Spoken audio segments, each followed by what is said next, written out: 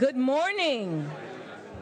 We are now calling the meeting of April the 4th, 2017 to order.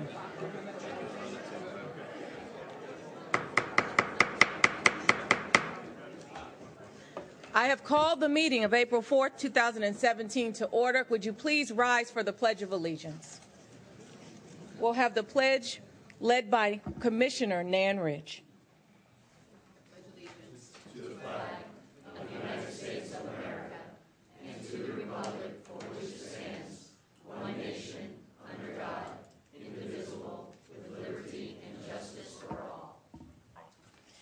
It is customary in our chambers that we take a moment of silence to recognize those brave men and women who are serving both here and abroad. In addition to that, we recognize those in our community who we may have lost. Commissioners, do you have anyone? Commissioner Furr. Thank you. Vice Mayor. Thank you. We lost a true visionary yesterday with the passing of Abe Fischler. He touched millions of people in his life, and Broward County is profoundly better for his contributions. He took Nova from when it only had 17 students to the incredible institution that it is now. He, as a superintendent of Broward County, he incorporated technology, brought distance learning and all kinds of other things into the system that was great for the students. He is one of the founders of the Holocaust Documentation Center, where thousands of personal stories have now been recorded and archived forever. Abe remained, despite all the accolades and the accomplishments, really a very easy guy to talk to. He was always wanting to challenge your thinking, find ways to make the community better, and he's going to be missed, but his work will be with us forever. Commissioner Ridge. Thank you. I'd like to thank you for those beautiful remarks, Vice Mayor. I would like to just add, I knew Abe Fischler for many, many years, going back to the days when the start of the Southeast Florida Holocaust Documentation Center, and my father-in-law and Abe were dear, dear friends. And you've said, all the basic things about him. He was a visionary. He was a leader. But I like what his daughter said, Lori. And what she said was he believed in the mantra that his father taught him, and it's a lesson for all of us, I guess. We're here to leave the world a better place than the way you found it, she said. He walked that walk every day.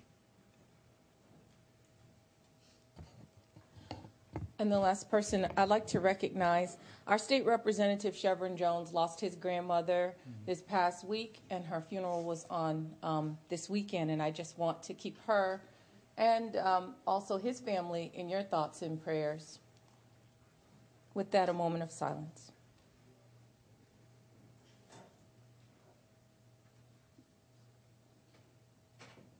Thank you. You may be seated.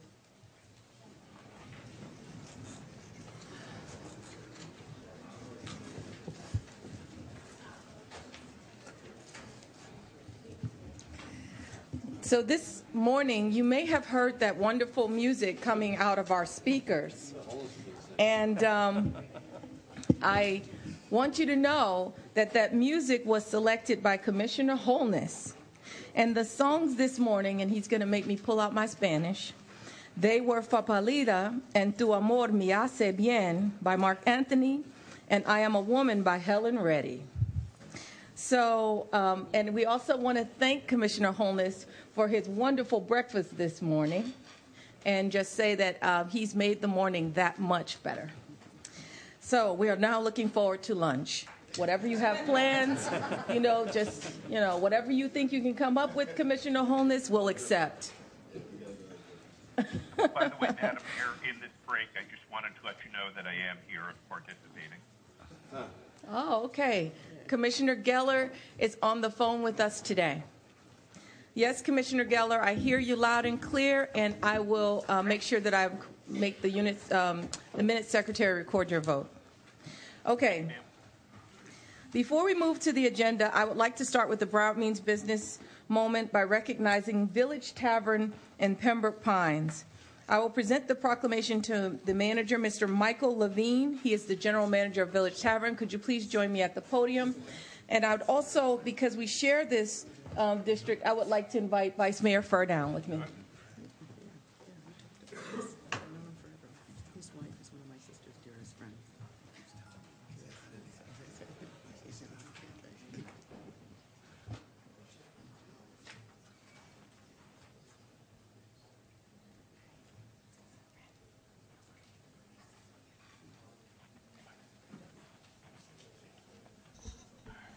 So before we get started, and a full disclosure, I actually see this man every Sunday.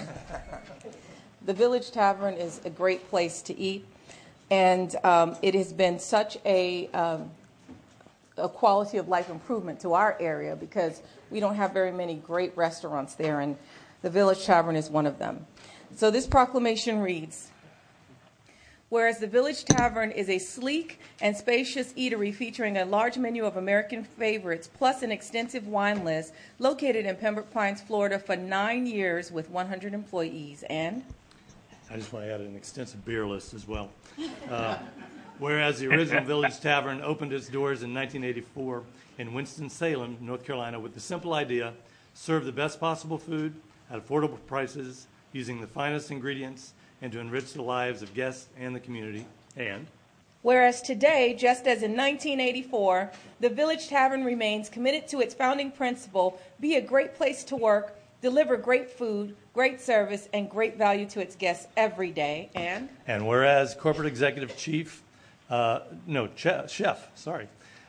Grace Viato came to Village Tavern in 2002 after graduating with the highest honors from the Culinary Institute of America in October 2001 and was honored with many awards and scholarships, including a prestigious James Beard Foundation Scholarship, Culinary Institute of America Service Award, Culinary Institute of America President's Scholarship, Guest Services Endowed Scholarship, Catherine Angel Scholastic Achievement Award, and the International Student Scholarship. And whereas the Chilean sea bass is the best thing on the menu.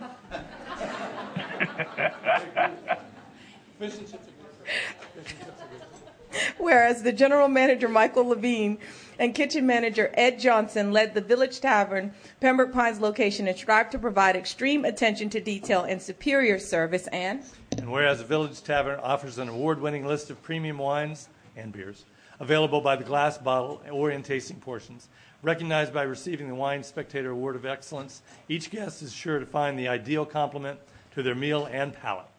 Now, therefore, be it proclaimed by the Board of County Commissioners of Broward County, Florida, that the Board hereby designates Tuesday, April the 4th, 2017, as Broward Means Business, Village Tavern Day in Broward County, Florida.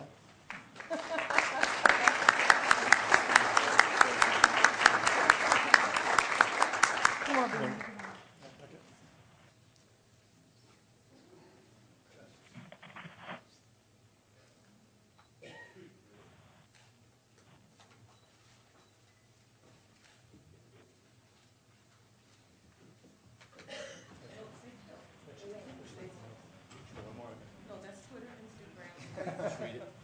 Snapchat.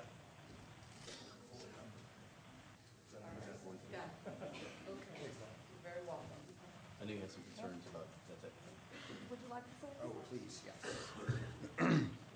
I would just like to thank the Commission, especially Mayor Sharif, for the opportunity and this honor to be to conduct and grow our business in Broward and Palm Beach County. We have a store in Boynton Beach as well, but ours is better.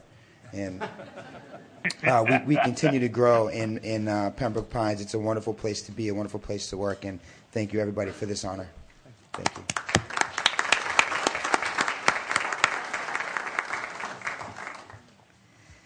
Okay, we have other proclamations and presentations this morning. We have a proclamation for National Public Health Week presented to Dr. Paula Thackey, Broward County Department of Health Director. Is she here? Dr. Thackey, could you please join me at the podium?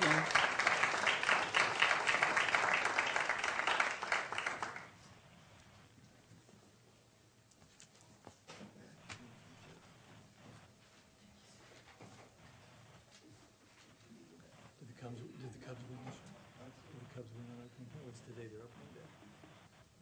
You should know. Good morning. Thank you. How are you?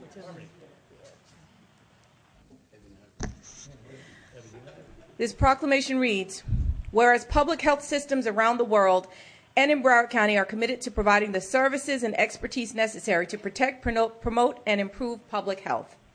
And whereas in response to the needs of the residents of the state, the Florida legislature in 1889 created the State Board of Health, now named the Florida Department of Health, and seeing a need for public health services in Broward County, the Florida legislature in 1936 created the Florida Department of Health in Broward County. And whereas the Board of County Commissioners, the Florida Department of Health in Broward County, the hospital districts, and federally qualified health centers have been instrumental and collaborative partners in support of the healthcare infrastructure and services in Broward County. And whereas in April, the nation celebrates National Public Health Week to recognize the role that the public health professionals play in creating a brighter tomorrow. With this year's theme, Healthiest Nation 2030, setting the goal of making the United States the healthiest nation in one generation. And whereas the Florida Department of Health in Broward County is committed to ensuring that the county's next generation is healthier than the one before, and we recognize that the changing our health means ensuring conditions where everyone has the opportunity to be healthy. Now, therefore, be it proclaimed by the Board of County Commissioners of Broward County, Florida, that the Board hereby designates April the 3rd through the 9th as National Public Health Week in Broward County, Florida, and celebrates Florida Department of Health and Broward County's commitment to working with individuals, communities, partners, and policymakers to achieve health quality. Thank you.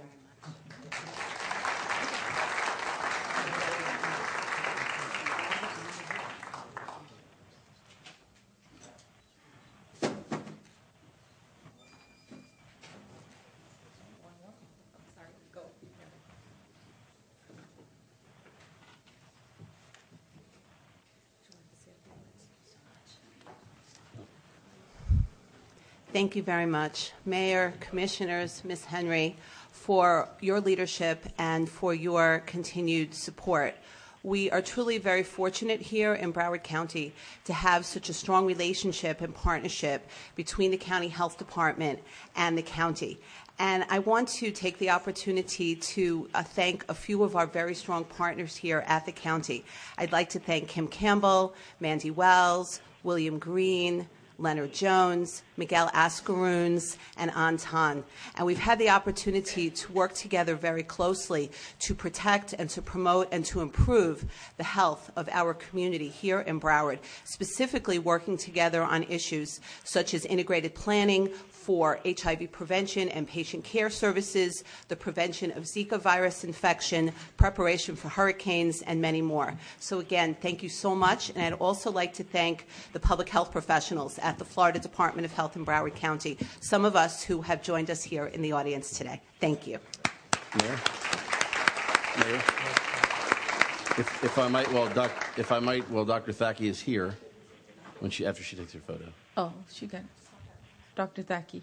I just had the privilege of joining Florida Healthy Kids Board, which implements kid care, and I can just tell you from the Surgeon General of the state of Florida, Celeste Phillip, Dr. Phillip, that your reputation goes all the way to Tallahassee, and that's a good thing.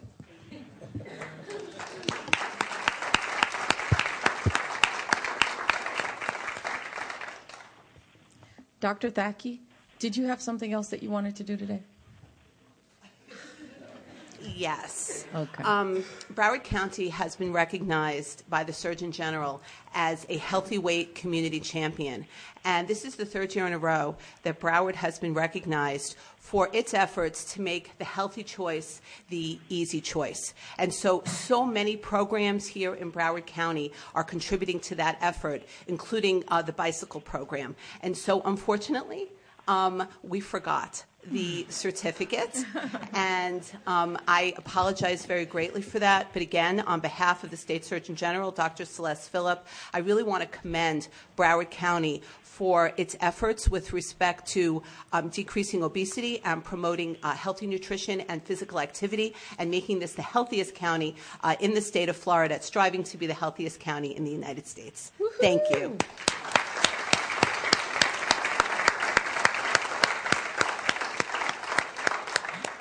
Commissioner LaMarca, you're up next.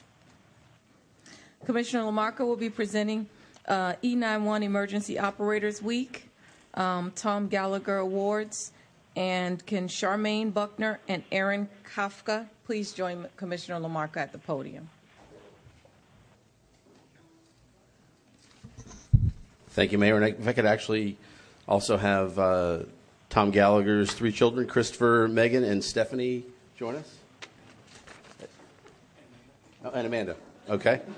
The list grew. Since it was 2 last night, now it's 4. So that's sure. All you can do is fix the picture if I'm in it. So this proclamation. Before I read this, I just want to note that it's been my privilege for the last 6 years to be on the both the Fire Rescue Council and the EMS Council.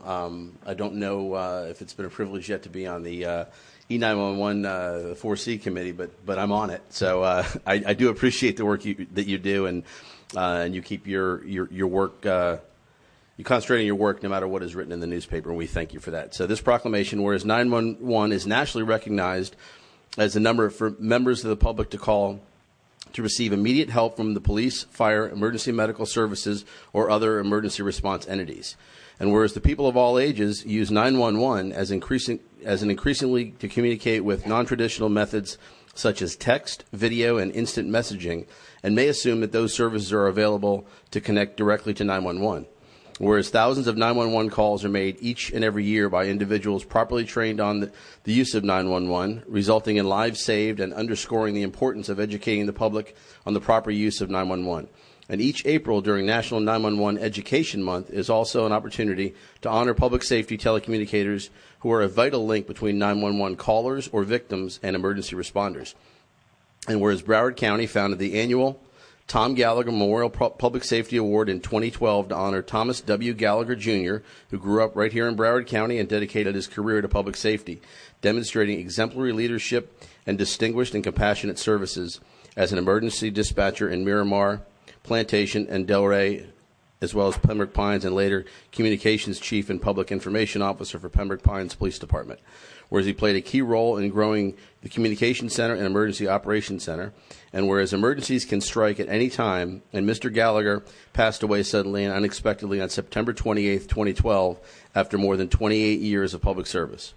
And Broward County established the Tom Gallagher Memorial Public Safety Award to honor his legacy of public safety service, whereas Charmaine Buckner, a communications operator with the Broward County North Regional 911 Public Safety Answering Point, PSAP, and Aaron Kafka, a telecommunicator with the Coral Springs Police Department Public Service Answering Point, have exhibited exemplary leadership in their roles in public safety telecommunicators and are hereby designated the recipients of the 5th Annual Tom Gallagher Memorial Public Safety Award. Now, therefore, be it proclaimed by the Board of County Commissioners of Broward County, Florida, the Board hereby designates April 2017 as National 911 Education Month in Broward County, and today, April 4th, 2017, as Charmaine Buckner and Aaron Kafka Appreciation Day in honor of the distinguished and compassionate service for public safety telecommunicators who work tirelessly to save lives to make Broward County a safer community. And if I might, I'm just going to share the stories of the 2 recipients. Charmaine Buckner, on May 30th, 2016, a 911 cellular call from the city of Pembroke Pines came to Mrs. Charmaine Buckner, Communications Operator 3 at the Broward County North Regional Consolidated PSAP. A young woman on the line was screaming, "My baby is drowning," and gave a partial and incorrect address before being disconnected. Ms. Buckner quickly plotted the longitude and latitude coordinates of the call into the system software to provide the first responders with the full and correct address. Her quick thinking and expertise no doubt saved this child's life, and for that she is a recipient of this year's Tom Gallagher Award.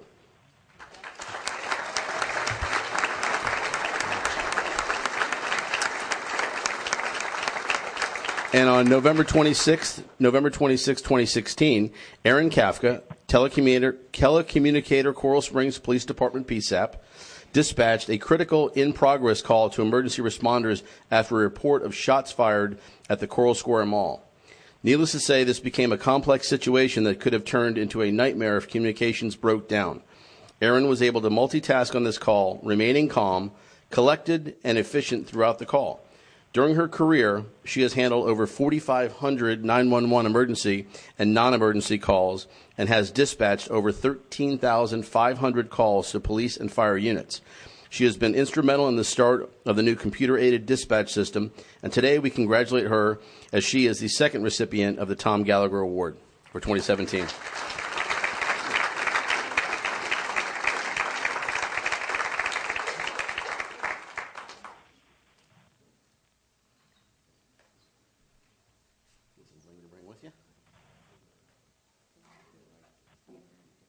Do you either want to say something?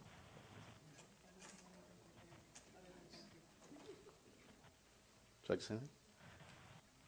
Okay. They let their work do their talking, so they're going to accept the award, and if we could, we'll all take a photo up there with the Gallagher family as well.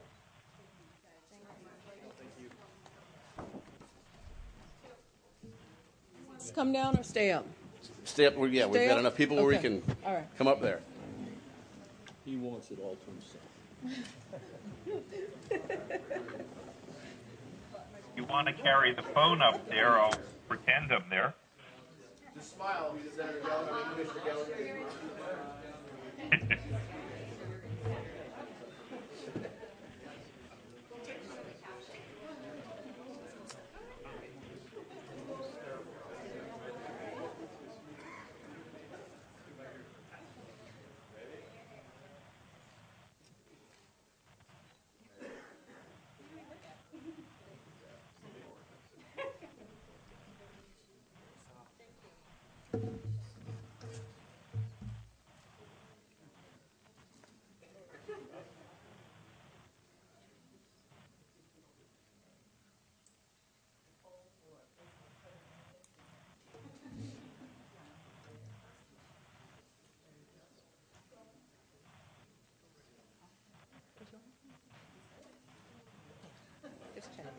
Can you send me the picture whenever you're done today?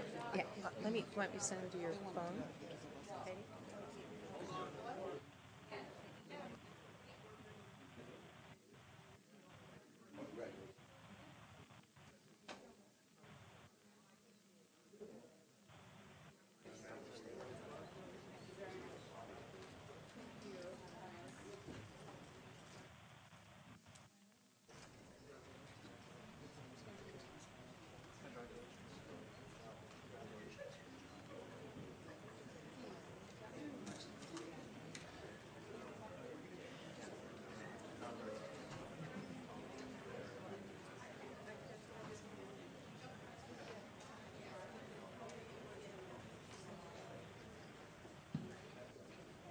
Our final proclamation of the morning is going to be presented to Friends of the Library for Friends of the Library Month, and that is Vice Mayor Beam Fur.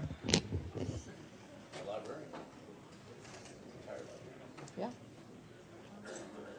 About librarian. He's a media specialist. Mr. Gallagher, you still with us? Yes, I am.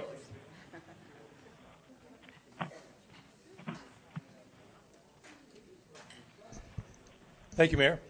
I am joined here today by Friends of the Library, as well as our new director, Kelvin Watson, and Laura Connors, our assistant director, and my old professor, Barbara Carell. We have one of the best libraries anywhere in the world. We really do, and the best. And it's made the best by having the Friends of the Library that are there. They take ownership of the place. They help us by letting us know what it needs, by providing kind of input, and really by offering all kind of programs and bringing things together. I just want to say you guys do a great job.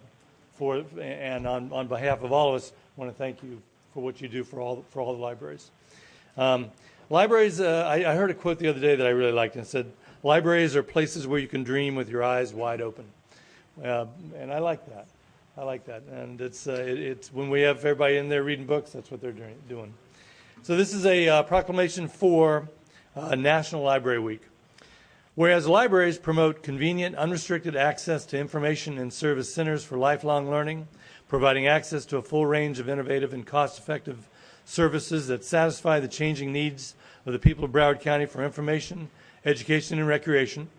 And whereas libraries bring together community members to enrich and shape the community, and whereas libraries endeavor to meet both the traditional and changing needs of the communities, provide resources and programs for all ages and backgrounds, and develop adult, teen, and children's services both within and outside the library walls. And whereas libraries offer a broad range of print and digital materials, expert research, readers' advisories, e-government and technology services, including maker spaces, with cutting-edge equipment and serve as community centers, as well as provide programs vital to jobs, health, education, and other needs. And whereas libraries continue to grow and evolve in order to keep pace with innovation and to provide leadership and guidance to their communities. And whereas customers, librarians, library staff, friends of the Broward County Library Incorporated, and supporters across America are celebrating National Library Week, now therefore be it proclaimed by the Board of County Commissioners of Broward County, Florida, that the Board hereby designates the week of April 9th to the 15th, 2017, as National Library Week in Broward County, Florida, in recognition of all that libraries do to make our community a place of excellence, and encourages all residents to visit their local libraries to take advantage of the many resources and services available. And I'd like to ask Mimi Hershenson, who will speak on behalf of the Friends. Thank you. I'm the president of the Friends of Broward County Libraries, and on behalf of all the Friends groups, I would like to thank you for this proclamation. The Friends are primarily an advocacy group working behind the scenes to support all libraries in the county library system. We appreciate your recognition of the value that libraries bring to our citizens by providing such services as programs for preschoolers, SAT, ACT preparation classes for high schoolers, computer classes, and enrichment for all ages.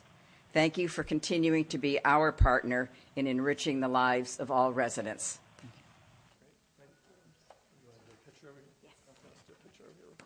Kelvin, do you want to say anything? No? You good?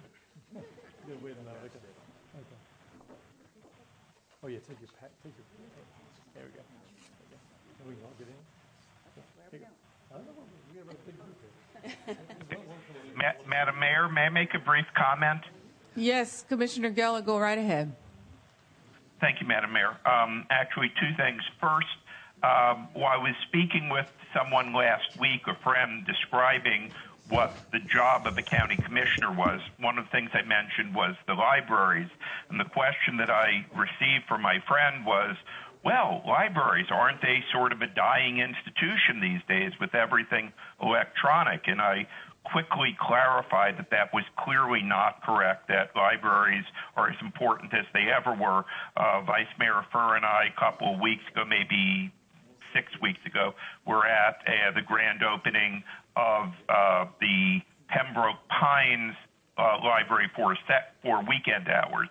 The place was jammed. There were no parking spots available.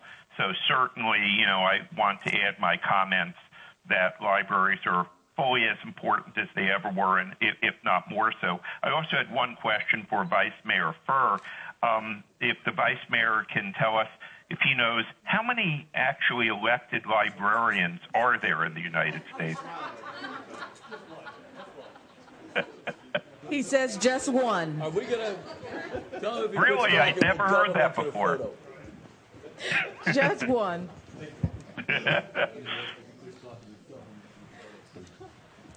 Madam Mayor, as everyone's getting sat down, our friends of the library, I want to thank them for their strong advocacy for the Galt Mile Reading Room and the expansion that's going to take place there soon. And thank Laura and Kelvin. Welcome to the county, and we'll get you caught up on the project. But also the great library that we saved and built with the City of Pompano Beach over on the beach branch, and a brand new one coming by City Hall in Pompano Beach soon. So stay tuned. Thank you so much. And if I may, Mayor, just add that the libraries have become learning centers, and the ones in my district plays a fundamental role in helping our children. This summer, again, for I think the 5th time, we're having a youth development program through the library system in Central County. And of course, the African American Research Library and Cultural Center is a destination for all of the people of Broward County and tourists that do stop in sometimes when they are displays. And even if there's nothing going on there, people still come by because it's such an iconic place. Thank you. I wanted to also mention, and you kind of took my words, Commissioner Holness, that the Friends of the Library do a lot to be certain that Broward County libraries are certainly alive and doing well. Lifelong learning centers from pre-K to seniors, and assisting so many people in improving job skills and in small business development. You do so much for us, and we're grateful. Commissioner Udine, to close. Briefly. So I cut through the library the other day to go to lunch with some of the office staff people that were here. No, but the library that we have downtown right here has the greatest collection of 3D printers. If you guys haven't seen that, I encourage everybody to stop by that library because what the county provides there is changing the world, literally, with 3D printing, and it's just a great thing that we have. Okay. So thank you very much for your patience. We are now going to start our agenda.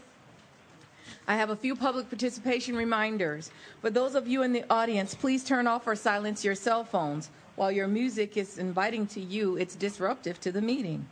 Any member of the audience who wishes to address the County Commission on any item on today's agenda, please come forward and fill out a speaker form that looks like this. It's located to my right on the dais. Once an item is called, no further speaker sign-ups will be allowed. If you plan on speaking on any item today, please come forward and sign up. When you're called upon, you'll have 3 minutes to speak. Please keep your comments brief and to the subject being discussed. We ask that you address the Commission in a polite manner and that you refrain from making impertinent or slanderous remarks or personal attacks. If you fail to do so, your microphone will be turned off and you'll be escorted out by security or law enforcement. We ask that those of you in the audience today respect the views of the others that are speaking. As such, we do not allow any applause, cheering, booing, or catcalls during or after speaker comments. But you can do spirit fingers. All right, now I'm going to meet the Tuesday morning memo. The following requests are submitted for your consideration. Consent items are items 1 through 35. Public hearing items are 36 through 42. Regular and supplemental items are 43 through 55. There are no withdrawals and no Scribner's errors today. I request without objection that items 44, 46, 47, 48, 49, 51, and 52 be moved to consent. Additional information, item number 7, Exhibit 1, signature page has been received. Item number 47, summary, explanation, background, paragraph 6. Please note that $141,000 includes the owner's contribution amount for the grant programs and additional contributions that the owner made to the project. Additional material for the regular meeting. Item number 2 is a memo submitted by Human Services Department. Item number 48 is a replacement of Exhibit 1 submitted by County Administration. Item number 55 is a proposed settlement agreement submitted by County Attorney's Office. There are no additional public hearing items. With that, I'm going to go to the commissioners. I have on item 45, 50, and I have 39 and 40 for questions only if those come off consent. We'll see where we go. Commissioner Udine, do you have any polls? Commissioner Rich. Commissioner Bogan. You just said 45. That's not on consent, is it? No, I was just telling you what audience poll.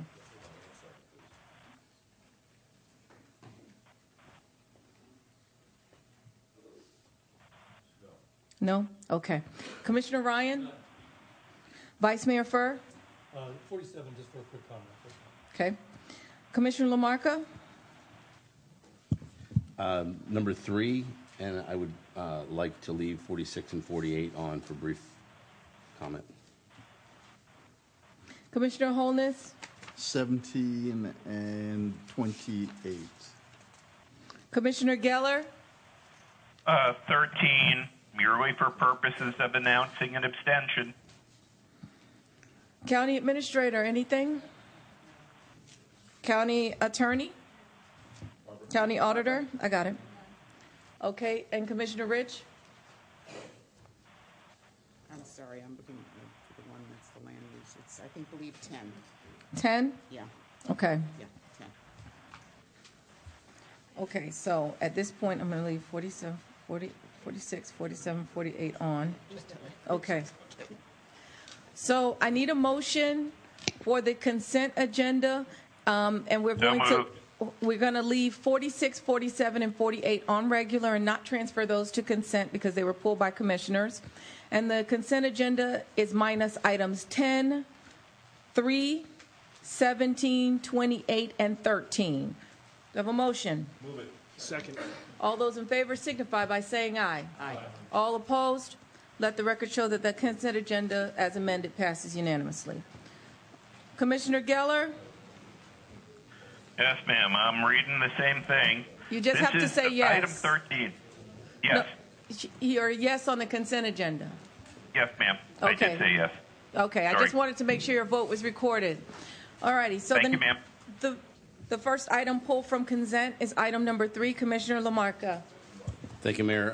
As is customary when you spend 6 years of your term up here working on a project and see such great things going on, and we have such an excellent port staff, director, deputy director, assistants, our team that has gone to Tallahassee and to Washington over the past 6 years on this issue, even though it's a 20-year issue. I want to thank Mr. Wiltshire, who's here, our deputy port director, and also let everyone know that the Port Everglades advocacy team is going to Washington tomorrow and Thursday to advocate for funding.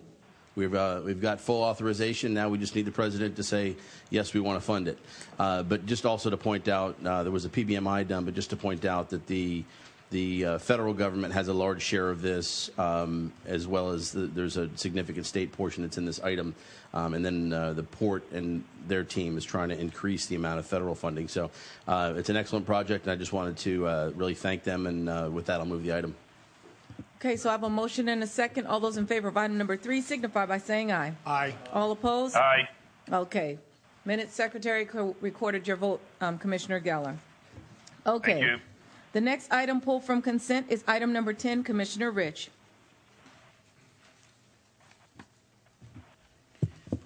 Thank you, Madam Mayor. I felt I wanted to just address an issue that I would be bringing up in an amendment form when this comes back to us, and that has to do with the word attainable being used solely in this document. We had a big housing summit this past week, which was extremely successful, about 200 people, and everybody that came to the event came there because the focus was on affordable workforce housing. That's the whole discussion we're having in Tallahassee with the Sadowski Housing Trust Fund.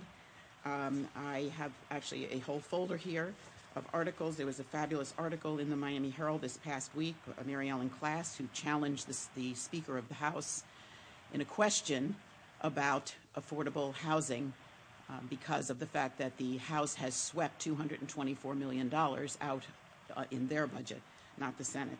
And her article, again, says, where did $1.3 billion for affordable housing go?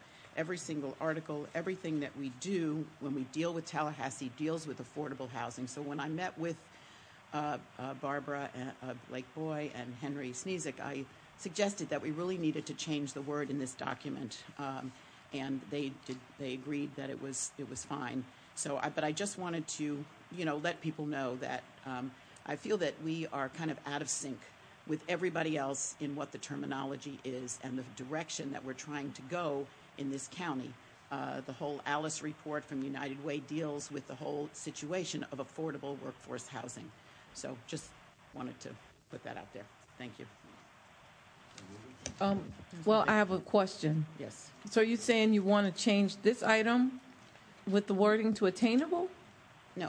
Just going forward?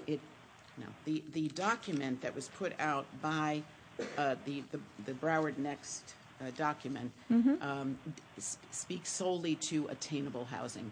That is really not, the word doesn't have meaning to people. The meaningful word to people is affordable workforce housing. And when I met with them, they are comfortable with that. Okay. But I wanted to alert people this would not come until it comes back to us for approval. Okay. Got it. No problem. Okay, so yes, Commissioner Geller?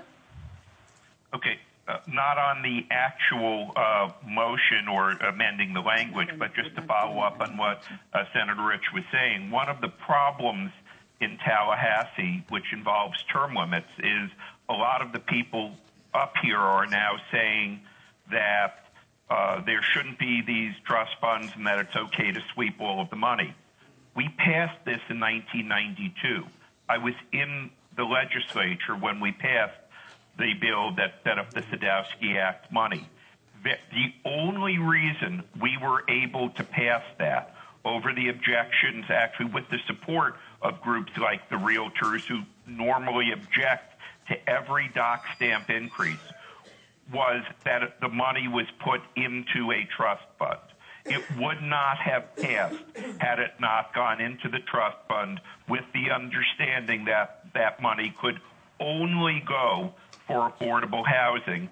But nobody is left in Tallahassee that remembers that that's the reason that they passed it. And they, as a lawyer, I can say, and I know there's a lot of lawyers on our commission, if any of us treated our trust funds the way the state of Florida treats their trust fund, we would be disbarred and in prison. Okay. Thank you. Commissioner Rich? Yeah, I just wanted to make one follow-up comment. In a press availability last week, when Mary Ellen Klass from the Herald asked a question about the affordable housing, the speaker seemed to really not understand what affordable housing means, because he responded by saying that we have too much money in affordable housing and we are helping people that are salaried and employed. Well, yes, that's exactly the point. We are helping people that are salaried and employed who are making low wages. Broward is the worst. It's been fact-checked by Politico. We are the worst metropolitan area in the nation for the disparity between low wages and high cost of housing. So, this is a critical issue, not only for us. It's all over the state, the same thing. That's why the Sadowski Housing Coalition has had press conferences, working with the realtors, with everybody, to try and get people to understand, as Senator Geller says, who no longer remember what this was for. Okay. Thank you. All right. I had a motion and a second on item number 10. All those in favor signify by saying aye. Aye. Aye. Okay. Minute Secretary recorded your vote, Commissioner Geller. All right. The next item that was pulled from consent agenda is yours, Commissioner Geller. That's item number 13. Thank you, Madam Mayor. It seems like I have to do this twice, one for the public hearing, one for the vote. This is merely a procedural item that sets a public hearing. My former law firm, Greenspoon Martyr, could benefit from this item depending on what happens at the public hearing. Though I have no actual voting conflict, because I am still due some compensation from the firm, I ask that the minutes reflect that I am abstaining on item 13 to avoid even the appearance of a voting conflict. And Commissioner Ryan, before you ask, it looks like currently that my final compensation will occur in May or June. Thank you, Commissioner Geller, and I assume that you no longer have to read the script on that conflict. Actually, I did have to read it. I'll move the item. Oh, my goodness. Okay. So do I have a motion on item 13 and a second? Okay. All those in favor of item 13 signify by saying aye. Aye. Okay. All opposed? Let the record show that passes 8 with 1 abstention. Thank you. Thank you, Madam Mayor. You're very welcome. Okay, the next item pulled from consent agenda was item 17. Commissioner Holness. Thank you. This is a piggyback contract we have with the state for Office Depot and Staples. And in my briefing with a county administrator yesterday, I inquired whether or not our local business could benefit by matching the prices that they offer. And I was told yes. Is that correct? This morning, anyhow. That's correct. So it would be good if our departments are aware that this can be done, so that wherever there's the possibilities of our local businesses, especially our small businesses, being able to match any of these pricing, that Broward County local small businesses benefit from it. Okay. And can we send something out to our staff too? Absolutely. Okay. I thank you. And with that, I move the item. Thank you. I have 2 speakers in queue. Commissioner Bogan, followed by Commissioner Udine. Well, what I'd like to ask our administrator is, in following up to Commissioner Holness, if that's the case and we could have local businesses or small businesses take advantage of this, why can't we defer this to see who could benefit now? Or is that not possible? It is possible, but there's a laundry list of items that are encompassed in this item, and our small businesses may or may not have everything that our organization would need. There are instances where I know that they would go to somebody local today. So it's not that they don't know that opportunity exists, but this is an item where the state purchased a lot of big things in bulk, and it's a wide variety of items. Commissioner Udine? I just want to make sure that the county administration is following up with the different departments and staff on this, because you don't have to use what's on this contract. This is just a base that's okay to use. But go to Amazon and small businesses that are local. You can beat a lot of these prices just by checking a lot of them. I just want to make sure that our departments are doing that. But I'll support. Okay, so I had a motion and a second on item number 17. All those in favor signify by saying aye. Aye. All opposed? Aye. Let the record show that passes 9 to 0. Sorry. Commissioner Geller's on the phone. Yes. All right. All right, next one is pulled from consent is item number 28. That was Commissioner Holness as well. Commissioner Holness. Yes. Often I ask for us to ensure we're supporting our small businesses, minority women-owned businesses, and here is one instance where one of our prime contractors have actually stepped up and gone beyond what was necessary. This contract, we set a goal for 25% for our small business participation. They committed to 25%. And to date, they have already paid out 51% of this contract to small business. So I just wanted to take the time to acknowledge Craven Thompson, Mr. Tom McDonald, for doing such a good job and for helping our small business grow and develop. Thank you, Tom. And with that, I move the item. All those in favor signify by saying aye. Aye. All opposed? Aye. Let the record show that passes 9 to 0. Okay, the next item pulled from consent is item number 46. Actually, hold on. Give me a second. I got to do public hearing items first. Sorry. I'm skipping. I'm trying to get you out of here. I'm looking forward to Commissioner Holness's lunch. Item 36. Yeah, jerk. I'm getting some jerk chicken today. It's a motion to consider an issuance of a new license to provide non-emergency medical transportation services to execute executive ride transportation. Okay. There are no public speakers signed up, but this is a public hearing, so I'm going to open up item number 36 to the public. Is there anyone from the public that wishes to be heard on item number 36? Seeing none, the public hearing is closed. Back to the dais. Second. Madam Mayor. Yes. I know this will be shocking, but in my private legal practice, I represent American Ambulance, which could be financially impacted. This is the only one that actually is a client of mine, be financially impacted by the vote on this item. It is not clear that I have an actual voting conflict, but an abundance of caution.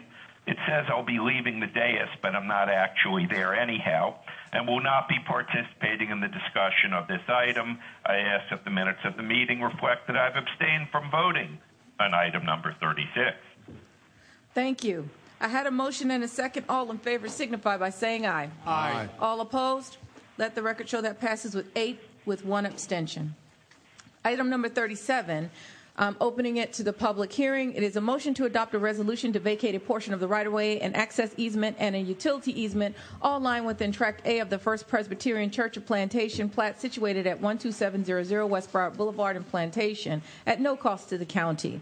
There are no speakers signed up on this item. Is there anyone from the audience that wishes to be heard on item number 37? Hearing none, the public participation is closed. Second. Okay. All those in favor of item 37 signify by saying aye. Aye. All opposed? Commissioner Geller? I was an aye. Okay. Okay, so Commissioner LaMarca would like to be reflected as a voting yes on item 36. Commissioner Geller is a yes on item 37, so that will be a 9-0. Okay, item number 38 is a public hearing item. It's a motion to adopt a resolution to vacate a bus shelter, a easement, a bus landing pad easement, and a portion of a traffic control device easement, and right-of-way for Northeast 2nd Street and all lying within a portion of Parcel A of the Dania Beach JII plat situated at 301 East Dania Beach Boulevard in Dania Beach at no cost to the county. This is a public hearing. Is there anyone from the public that wishes to be heard on item number 38? Seeing none, the public hearing is closed. Madam Mayor. Commissioner Geller. Greenspoon Martyr is counsel on items 38, 39, and 40. Again, don't work there any longer. They do still owe me money, and therefore I will be abstaining to avoid the appearance of a voting conflict on 38, 39, and 40. Perfect. Is that okay for him to just read that one time, and then we'll just take up the 38, 39, and 40? Yes. Yes. I'm sorry, I didn't hear the snide remark. It's okay. It's okay. We're good. Yes, County Attorney, we're good? Okay, perfect. Okay, so the public hearing on item 38 is closed. Back to this dais for a motion. So moved. All those in favor of item 38 signify by saying aye. All opposed? Let the record show that that's passes 8 with 1 abstention. Okay, item number 39 is a motion to adopt a resolution to vacate a utility easement lying within Tract A of the Gaddis Plat situated at 1750 Sterling Road in Dania Beach at no cost to the county. Public hearing is open on item 39. Seeing none, the public hearing is closed. Back to this dais for a motion. Second. All those in favor of item number 39 signify by saying aye. All opposed? Let the record show item 39 passes 8 with 1 abstention. Item number 40 is a motion to adopt a resolution to vacate 2 ingress-egress easement lying within Parcel A, IMI Lands Plat, situated at 1500 Northwest 1st Street in Dania Beach at no cost to the county. The public hearing is now open on item number 40. Is there anyone from the public that wishes to be heard? Seeing none, the public hearing is closed. Back to this dais for a motion. All right. All those in favor of item number 40 signify by saying aye. All opposed? Let the record show item number 40 passes 8 with 1 abstention. Okay. The next item on public hearing is 41. It's a motion to adopt a resolution to vacate platted landscape buffers L-1 and L-2 lying within portions of Parcel A, Griff's Western at Coconut Creek Plat, situated at 5730 State Road 7 in Coconut Creek at no cost to the county. Is there anyone from the audience that wishes to be heard on item number 41? Seeing none, the public hearing is closed. Dais? Motion. All those in favor of item 41 signify by saying aye. Aye. All opposed? Let the record show that passes 9-0. All right, motion. The next item on public hearing is a motion to adopt a resolution to vacate a utility easement lying within Parcel A, Griff's Western at Coconut Creek Plat, situated at 5730 State Road 7 in Coconut Creek, at no cost to the county. Petitioners. All those from the audience that wish to be heard on item number 42, please stand up now and come to the podium. If not, public hearing is closed. Back to this dais. All in favor of item 42 signify by saying aye. Aye. All opposed? Aye. Let the record show 42 passes 9-0. All right, that concludes our public hearing. Now we're back on to regular agenda. The first item on the regular agenda is item number 43. It's a motion to open the meeting as the Director Procurement Authority for request of letters of interest on number N1337414R3 Broward County Convention Center Expansion and Headquarters Hotel Projects. I believe we have some presentations. Yes, no, maybe? Yes, we do. We're going to Okay. have Mr. Alan Cohen kick it off, and then we'll have our presenter make a presentation. Where are the baked goods, Alan? Where are the goods? No. We'll discuss that later, Madam Mayor. Okay.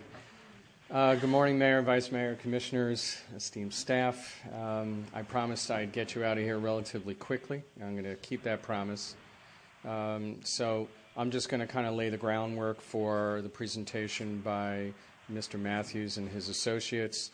And let's see, there we go. So I'm going to just quickly go through some of the considerations, the site conditions that were relative to this project, and then the Matthews team will provide you a design update and then take questions. For the edification of our viewing audience, both here and on TV, the convention center is located at the edge of our port, right next to the Intercoastal. It's side by side with various port activities.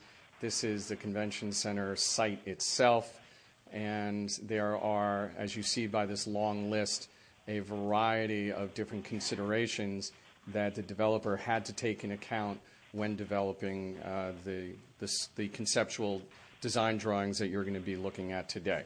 So first on the list, the DRI, Development of Regional Impact, which was created in the late 80s, and that provides entitlements and required mitigation. We will be going in for an entitlement reallocation with the city by filing a notice of proposed change. So the actual amount of entitlements in the DRI limits how large this project can be. So that's a constraining factor for us.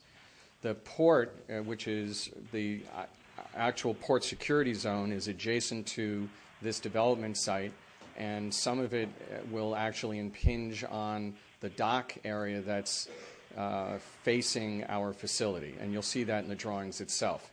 So that's a constraint as far as how we develop different parts of the site.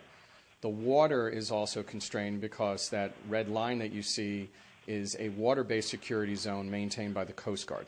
And so there are restrictions on how that water can be used, and that's why some time ago the concept of an inner harbor was set aside, because the Coast Guard didn't want small craft coming in and out of this water security zone. The blue 3D object there is meant to simulate a hotel tower. On the your right-hand side on 17th Street, we're allowed to have balconies or terraces. On the left-hand side, we can't, because those would have line of sight to both the cruise ships and the oil tanks that are to the west. And so these are also additional design constraints. Port operations. Those two white boxes indicate areas that are actively used by the port for what are called GTAs, or ground transportation areas. We're going to be partially demolishing the North Port garage, and in so doing, we're going to have to make some modifications to the rest of the garage to accommodate this ground transportation area, so trucks, buses, and taxis, and even personal vehicles can get in and out the way they do now, and our cruise ships are still able to function properly. FDOT has a right-of-way which actually extends further south than some people might realize. That access road that comes off of 17th Street is in the FDOT right-of-way, and the white line indicates the right-of-way extending all the way over the Eisenhower Boulevard. So that little northwest corner of the property is also not available for us to develop. Future expansion at the top there, we're planning on expanding at some time in the future the exhibition halls that we have. This is our opportunity to create some contiguous exhibition space. So that's something that we have to plan for now. And we've been mindful of that, as well as planning for the possibility of expanding the hotel itself. FAA height limit is 320 feet for this site. So that's a constraining factor that we had to design around. The sailfish fountain, which we hope to be moving, that actually has to be done in collaboration with the artist. The artist has federally protected rights. And if he doesn't agree in this case, then that fountain is staying right there. We are working cooperatively with Mr. Olberg. View sheds. There's a view shed from the existing center that we want to enhance. There's also view sheds from the north that the city is very interested in seeing maintained, and another view shed from Eisenhower to the water that the city is very interested in enhancing. These are all considerations that are included in the design that you'll be looking at. Also, the city was one of their top 3 priorities was waterfront activation, and you'll see the design reflects significant activation of the waterfront. There were a whole bunch of easements associated with this. Many of these were extinguished with the acquisition of the Portside leasehold interest. There are still some access and utility easements that will be addressed as we move forward. This is another easement that I don't know if you've seen this particular graphic before, but the Army Corps of Engineers actually has an easement to maintain the waterways, and that easement, if you look closely in the upper left-hand corner, includes the peninsula on the site. And they technically have the right in the extreme to dig up the entire peninsula. So that's a constraining factor and kind of mitigated what might or might not be built on that piece of property. The wave, we're considering extending the wave to 17th Street and running it through this site, possibly looping underneath the causeway, possibly terminating closer to the Eisenhower 17th intersection. This is another factor that we considered. Parking. The 2 white boxes are areas of parking that are going to be removed, totaling over 1,000 parking spaces that we have to mitigate for. The 2 yellow boxes represent 2 potential parking projects. One is already in design, the top one, and that's the new Terminal 2, Terminal 4 parking garage. The second one, the lower box, represents a possible extension of the Northport parking garage to also make up for additional parking spaces. 2 other factors that, of course, had to be considered as we design and move forward with our schedule. One is continuity of operations for the existing center. We have a lot of clients signed up. We intend on keeping our word and providing a first-rate experience to them. And, of course, Fort Lauderdale's number one concern is traffic. And that's why it's so big. And there are a number of design elements that you'll see that are specifically in this design to address that issue. This is what you first saw several years ago as part of the master planning process to give you just a sense of where we could go. This is what Matthews proposed when they first came to us, and this design, while it had some merits to it, was not reflective of some of our priorities nor of the priorities of the city. What Mr. Matthews is now going to come forward with is a new design that was worked on collaboratively between the Matthews team and the county team, and with a significant input from the city of Fort Lauderdale. Okay. Jack?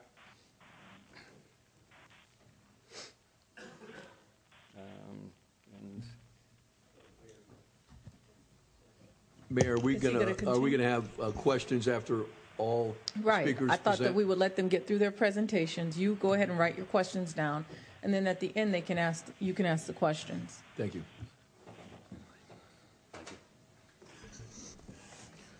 So I just want to be clear, we have not done business, nor do we owe Commissioner Geller any money. You're in the minority. Damn. I wish I had all this money people are talking about. I'm just brave when you're not in the room. So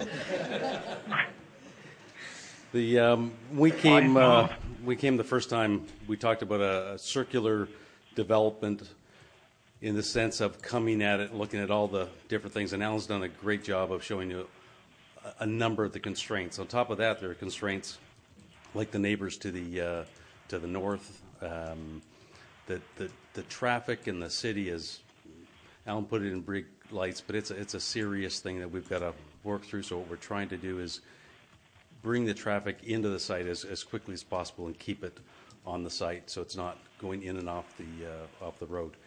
What I'll do right now is John Cardillo will take you through the site, and then I'll do the easy stuff with the pretty pictures. But really open to any questions. But we're just about halfway into the circle right now of development, and it's really going at it, figuring out what's right for the actual user of the convention center, what's right for the user of the hotel, what's right for the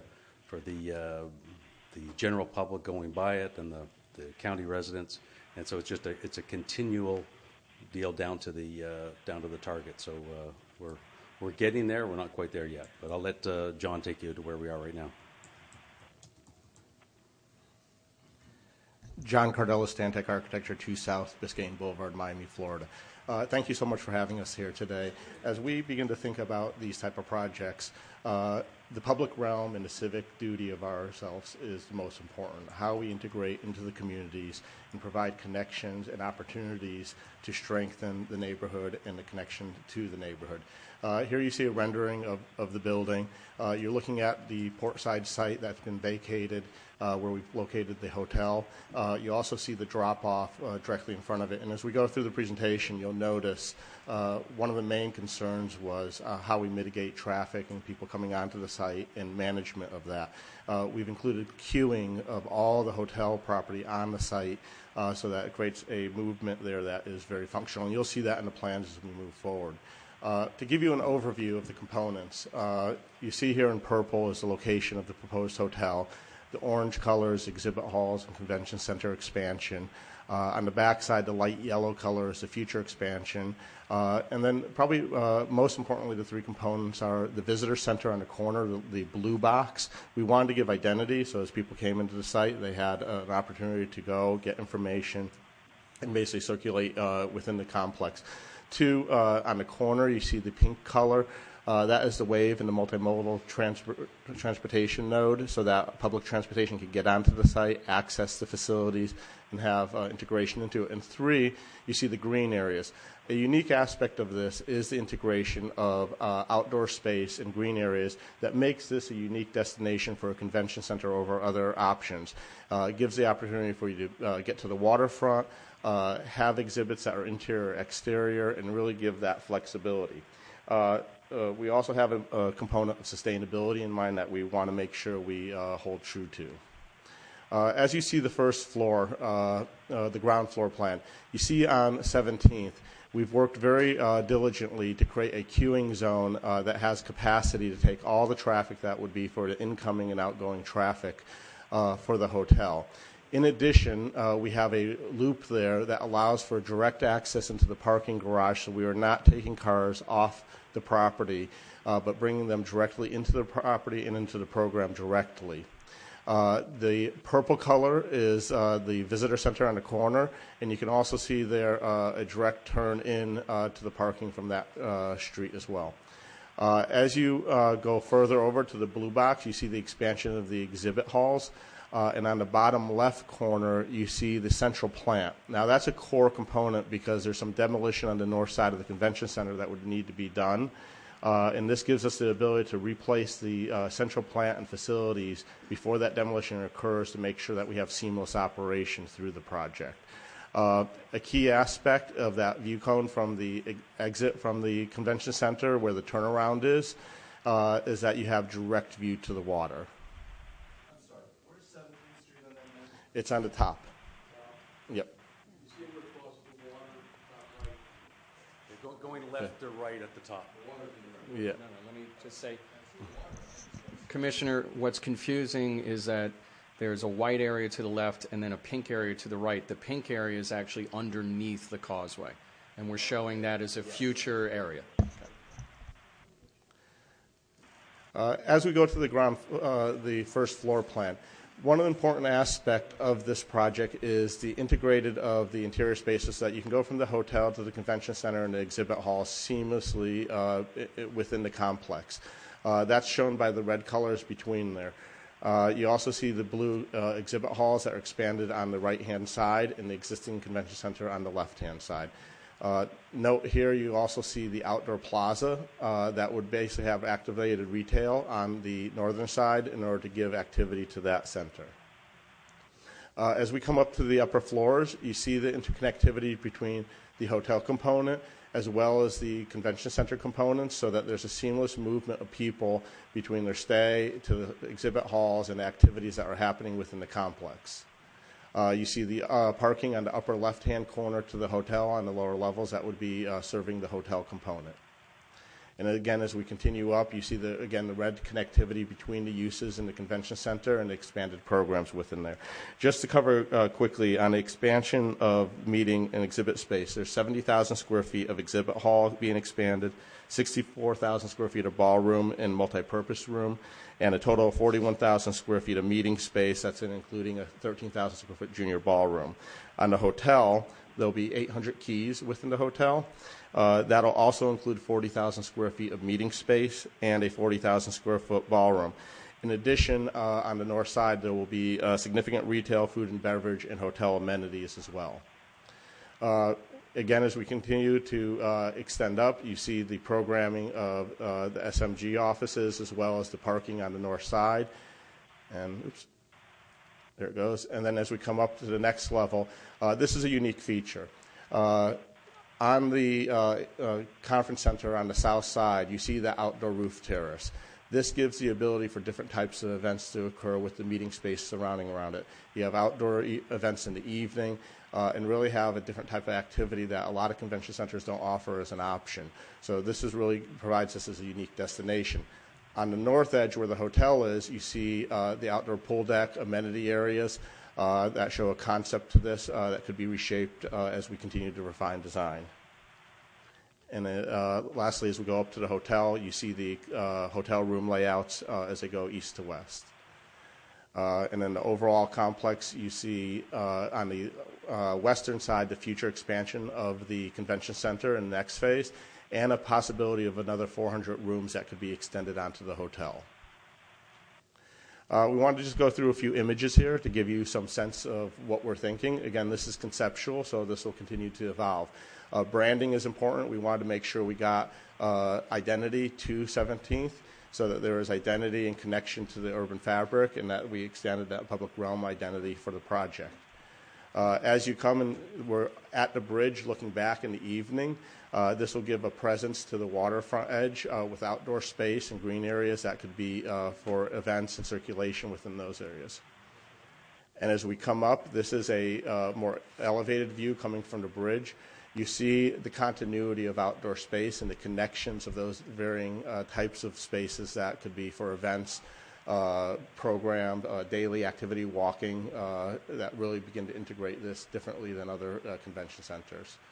And then as we come down into the plaza between the new expansion, this preserves the view corridor out to the water. It gives the opportunity for exhibits to be placed in that courtyard, such as the boat show. And those are not permanent. Those are intended to be part of an exhibit, but also includes elements such as water features that will give activity to that space during times where there's larger or smaller conferences and really allow it to be scalable. And then lastly, as we come around, we see the view from the water looking back at the existing convention center entry, preserving that view corridor out to the water. And thank you very much. And I'll pass it back to Jack. So he stole all my good slides, I want you to know.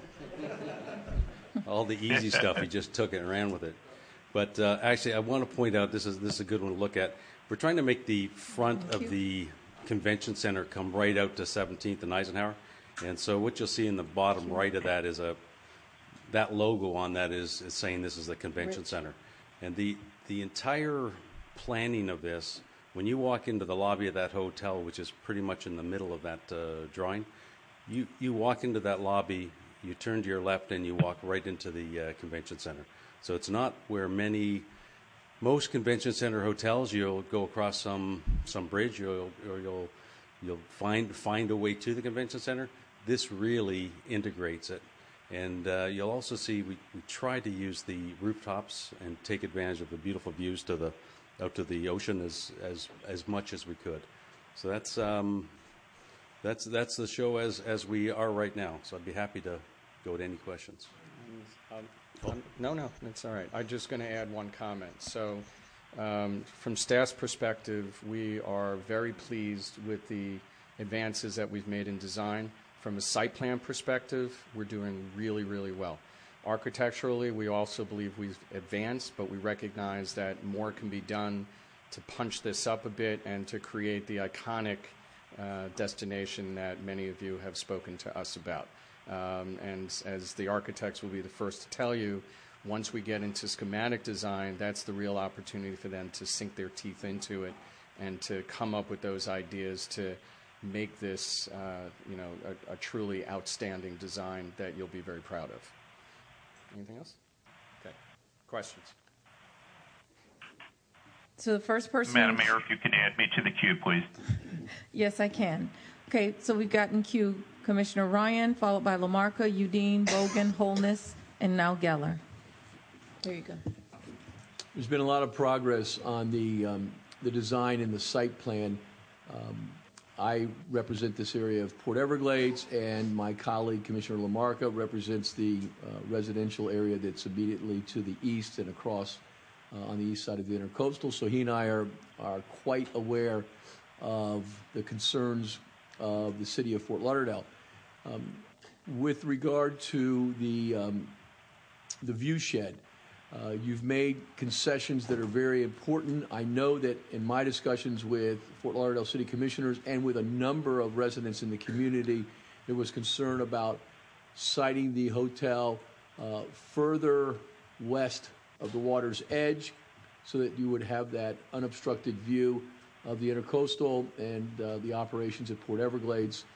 And you've also not only had the hotel sited a little bit further to the west, but you've also moved everything a little bit further south of 17th Street Causeway to allow for a wider corridor and again improving the view shed. The number one issue that I'm hearing about is traffic. And you spoke about how you've addressed traffic on site, but I hear more about traffic off site. So first, on site, you've gone ahead and I guess you have the vehicles that are coming in and they're queuing up off 17th Street Causeway, so there will not be any, I guess, backup that we would anticipate on 17th Street Causeway. The vehicles will be able to move quickly off 17th Street Causeway onto the Hotel Convention Center site, and we will avoid the backup of vehicles that are traveling both west and east on 17th Street Causeway. Is that correct? That is correct, Commissioner. There is, you might call it a circuitous route. So when you come in off of 17th Street, instead of turning like this to the hotel, you're actually going to go in a serpentine manner. And so you're going to have to make two turns to pull up in front.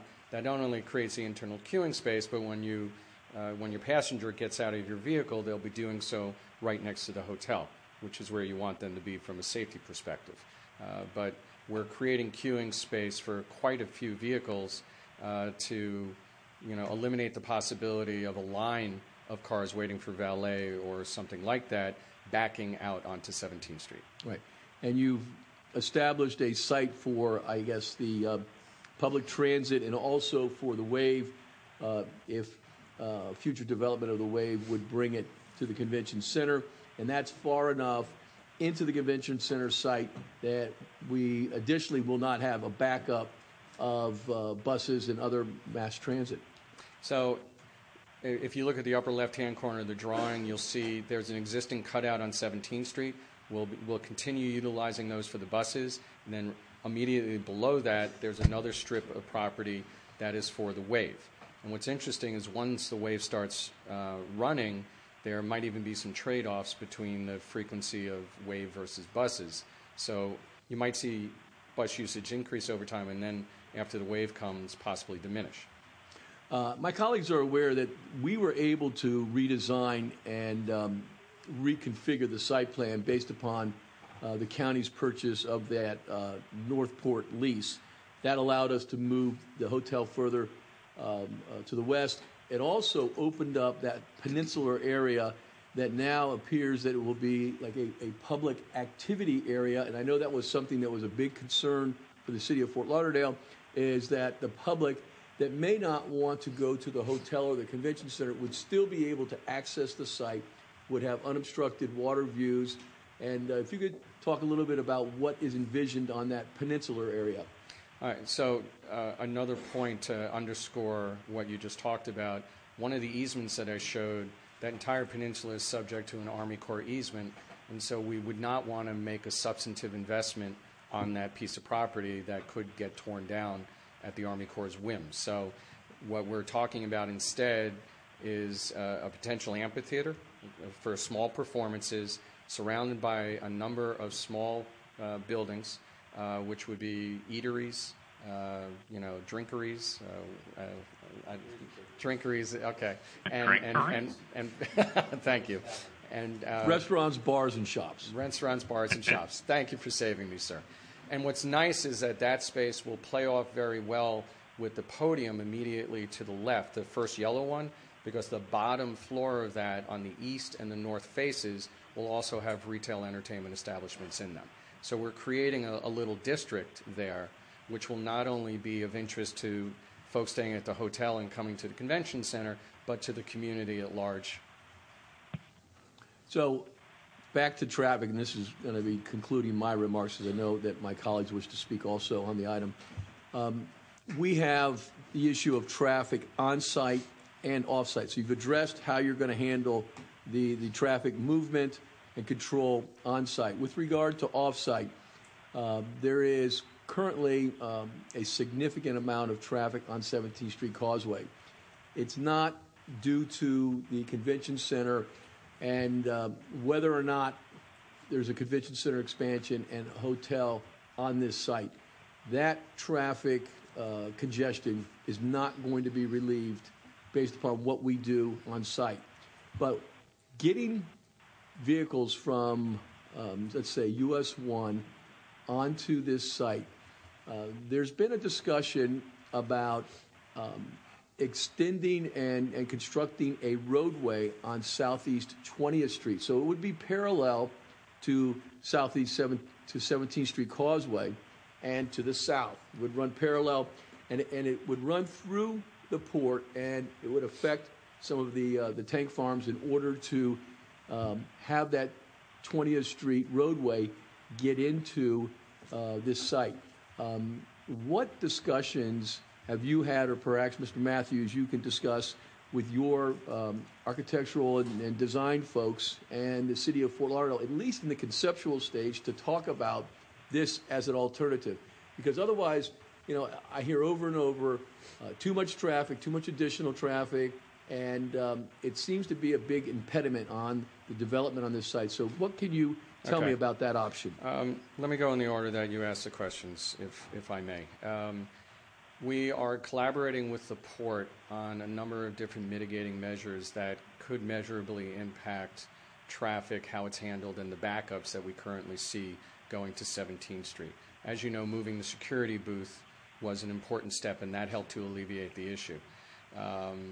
We are contemplating the new parking garage, which is going to be built over the GTA.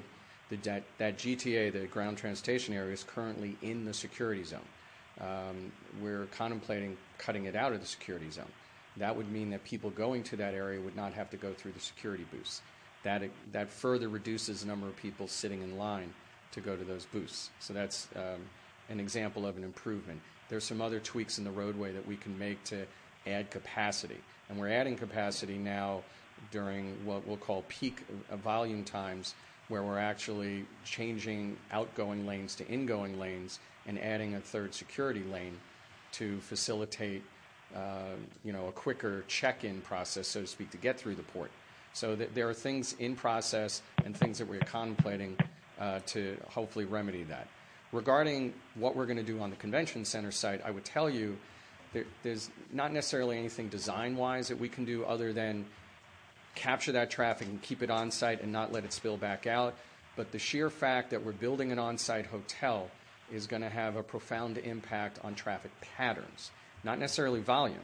But right now, we do a lot of trade shows. And in those trade shows, we have a lot of traffic driving from all over our region, converging on the convention center at the same time within the relatively same hour or two to get there. And that's causing a lot of backups during those particular times. By expanding this convention center and putting the on-site hotel, we will be much more attractive to meeting planners who want to bring citywides to our community. Those citywides will bring in the type of traffic that is not regional in nature. People are going to be flying in and the like, and they're going to be doing so and coming to the site over a much more extended period of time, which helps to change traffic patterns. Some of those people are actually going to stay on the site. That's going to reduce shuttle activity back and forth from when they're going to the convention center and going to another off-site hotel. So there are some positive changes that will happen as a result of this. Regarding the roadway that you talked about, that's a conceptual idea. We have had discussions with the city about that. The county has made no commitment to it. It's probably something that's going to come up during our discussions when we submit our notice of proposed change for the DRI. And at that time, we will sit down and have a more substantive discussion about what we're going to do with that idea. I mean, we're going to have to address that issue because I will tell you the other alternative that I've heard from some elected officials with the city of Fort Lauderdale is to have some elevated access road or some other roadway that could be secure to move traffic in and out of the convention center, and the cost is so prohibitively high. We need to have a plan B on traffic. And perhaps what we're doing if we have a parallel roadway is we are through the, trade-off of getting approvals for this site plan and this development, we're doing our effort to resolve existing problems on 17th Street Causeway, not that are caused by the convention center, but through this development, we're trying to alleviate existing traffic congestion. So I want to continue on this discussion, and let's see if we can make some progress. And to your point, Commissioner, one final point is the intermodal facility itself will also lead to some mitigation of those conditions. Okay, thank you. The next person in queue is Commissioner Lamarca, followed by Udine. Thank you, Mayor. Mr. Cohen. Yes, Commissioner. You've been here a little less than I have, but you know that when I first looked at leaving the quiet confines of Lighthouse Point and the more monochromatic political spectrum that lies there, this was a big project for me. This was a very important project to me, and we've come back and I want to commend you. I wouldn't spend too much time getting more iconic than this. This is pretty damn good. I especially like the Infinity Edge pool. If that can happen. I want to talk a little bit about and Commissioner Ryan mentioned something. The only way that this gets done, and we now see it on paper, is with the Portside purchase. So I thank you for designing a wonderful project right exactly where Portside is, because that's the only way that we make everyone happy. So just for the folks out there who had any concerns whether we were buying property we already owned, it wouldn't happen without that. So I want to commend the commission and the administrator on making that happen. With regard to you, I'm just going to go through some things. You mentioned one of our earlier visions was the Inner Harbor, and while it was cool and it was unique, it's not going to happen because of Coast Guard, Homeland Security, all the other different security issues. And you went into a little bit of the area where the peninsula is.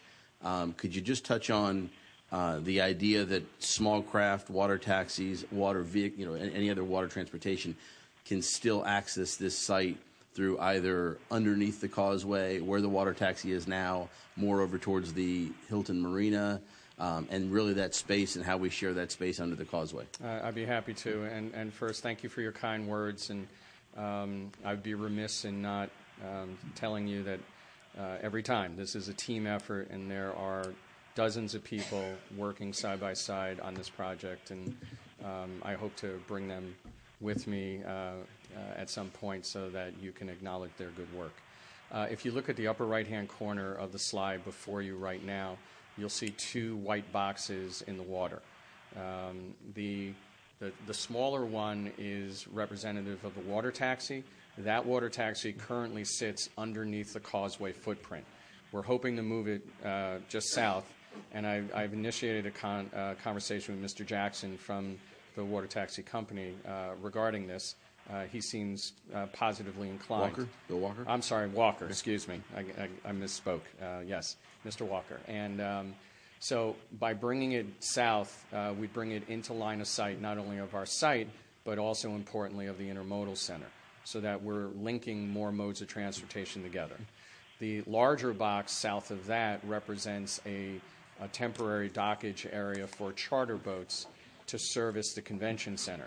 So that would be yet another selling point for us, that when we bring groups in, we can say, hey, one of the amenities that we can offer you is an evening cruise along our waterways, showcasing our community.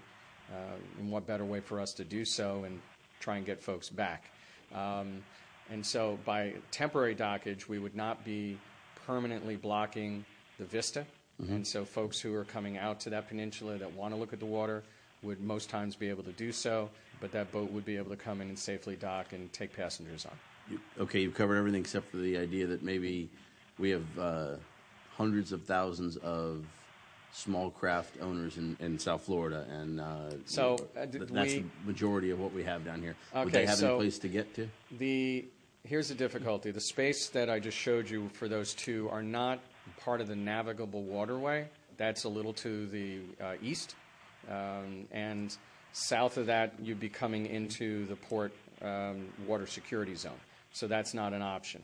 So we're providing what we believe are the most important functions to come there. And we would have to have a conversation with the Coast Guard about the idea of facilitating watercraft to come up to this area. It's not something we've considered, but we'll take a look at it. I think what you left open was an opportunity for the folks at the Hilton Marina and that entire part of the underneath the causeway going north for an opportunity for that, because we certainly get in the middle of the navigable waterway when we have the boat show. True, and by moving the water taxi, we enhance their capacity just a little. They've told us that. So there will be a little more dock space available for them to rent out. Traffic mitigation, my colleague has touched on a lot of the concerns of the neighborhoods, Harbor Inlet, Harbordale, Rio Vista, and other areas. You are, in providing this presentation in those HOA meetings, you're explaining to them that we're getting traffic off 17th Street. In other words, that's a big part of your conversation? It's a very big part of the conversation, and I'll also share with you a commitment that we've made not only to those HOAs but the City of Fort Lauderdale. We're going to be doing a traffic study as part of the site plan application. We've committed to jointly developing the methodology for that study with the City of Fort Lauderdale and then bringing it to the HOAs to share with them and have them contribute to the methodology. By doing so, we get buy-in, and when the results come out, whatever they are, it's going to be a lot harder for folks to say, to try and debunk them, so to speak. Right. It's not a perceived problem; it's a problem, and we can't ignore it. So I'm glad we're going to take it on in conjunction with them.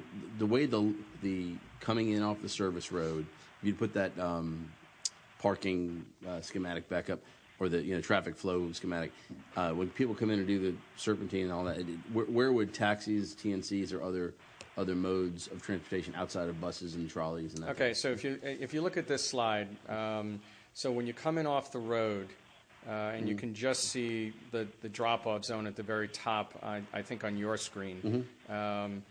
If you're coming off the road, instead of going the serpentine route, the buses would come off, make that first right, and then head straight down. And then be right in front of the convention center. The existing cutout that we have in front of the convention center will be enlarged, and the north end of that enlargement is designed to accommodate buses for the hotel. And if you look closely at the drawing, you'll see doors on that side of the hotel to facilitate folks getting off of those buses and walking right into the hotel lobby. Taxis and Uber would use the same route as cars would. So they would just drop somebody off, and instead of valeting or whatever, they would Correct. leave? Yes. Okay. How do folks on that other, if you can go to the schematic that includes 17th Street, how do people leave the site? So you're coming out of the garage, there are two options. And the parking garage, that odd-shaped, longer yellow structure to the left, the entrance to the parking garage is on the south side of that. So that's where people are coming in and out. So when I'm coming out of there, I can go straight to Eisenhower Boulevard. And if you see, that is now aligned with 18th Street across the road on the back of the Walgreens. And so you'll be able, and there's an existing cutout there too.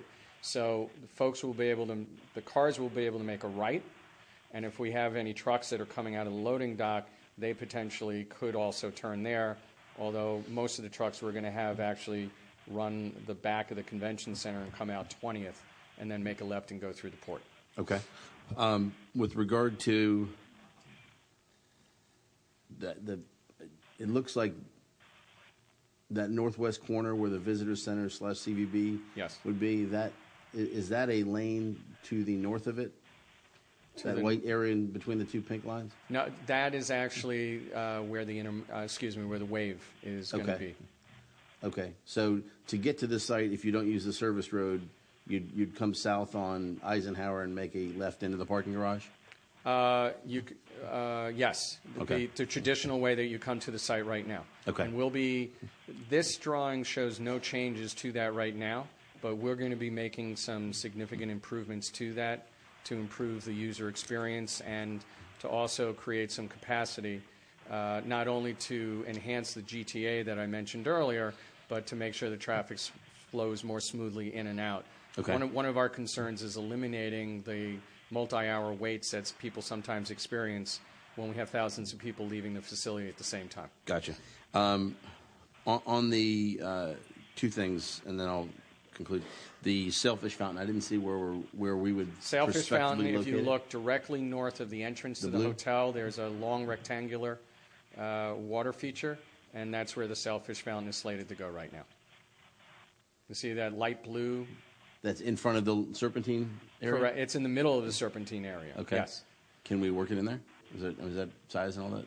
You've got it scaled? Well, so the actual footprint of the fountain is something that we have some flexibility with. Mr. Olberg did not dictate that.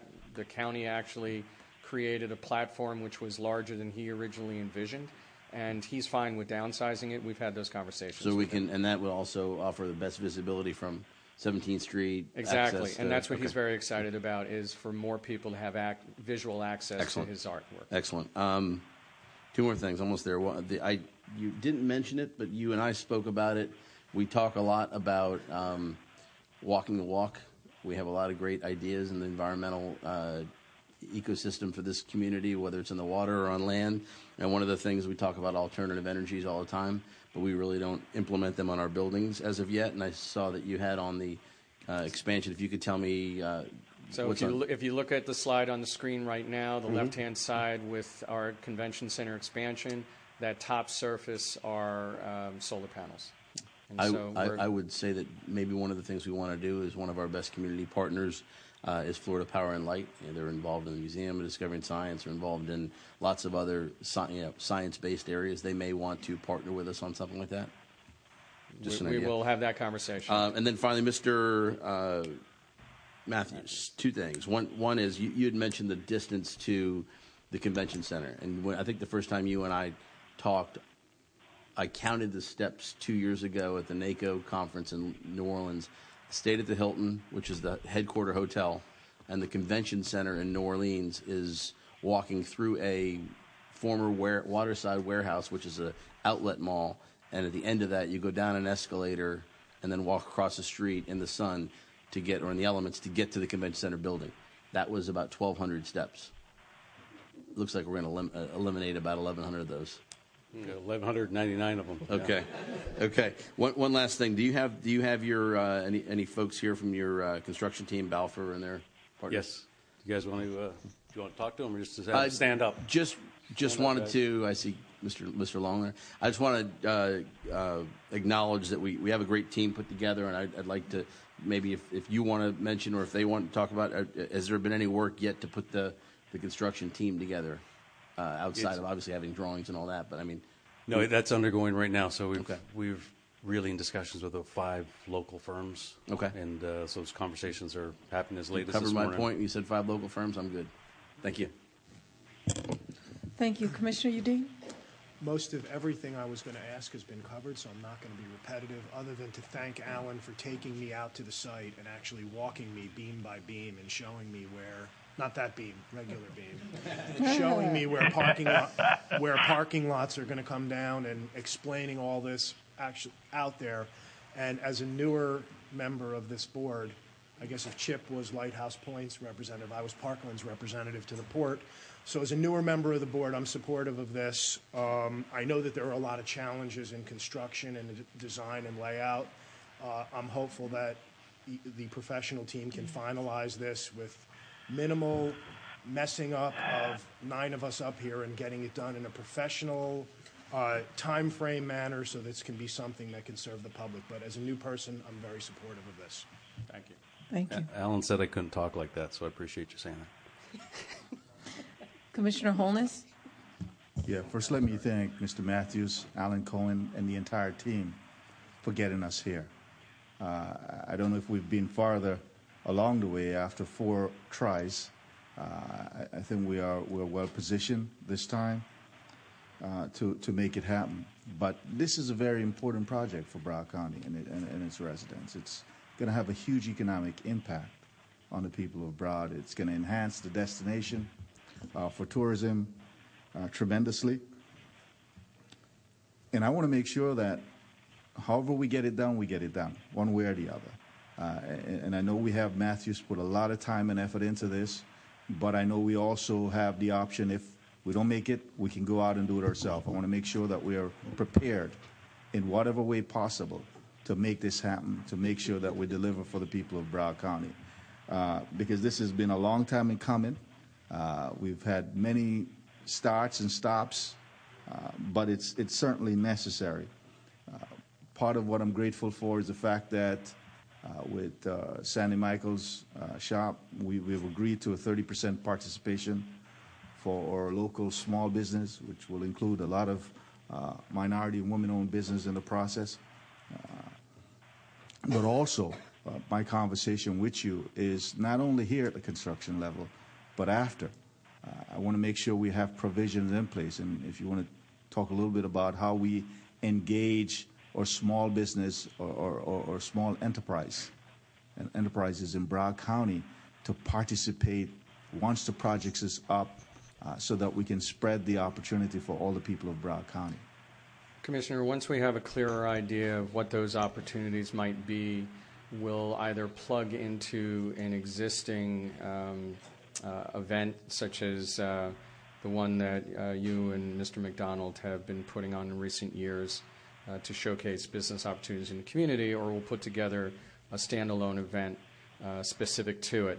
But I can't speak more on it now because we're not clear yet on what those opportunities would be. But as you can see just from what we're talking about with the peninsula, there will be several opportunities for small businesses. There should be additional opportunities within the podiums themselves, and perhaps other places on site, including off-site underneath the causeway, if in the future we can strike an arrangement with FDOT and or the city of Fort Lauderdale to better utilize that site and create a stronger linkage between our site and the site to the north where the Hilton Marina is. And you answered that other question I was going to ask you. How are we tying into the north, which is going to be important, and not only just for those business enhancement, but also for the circulation of traffic going underneath that bridge up north.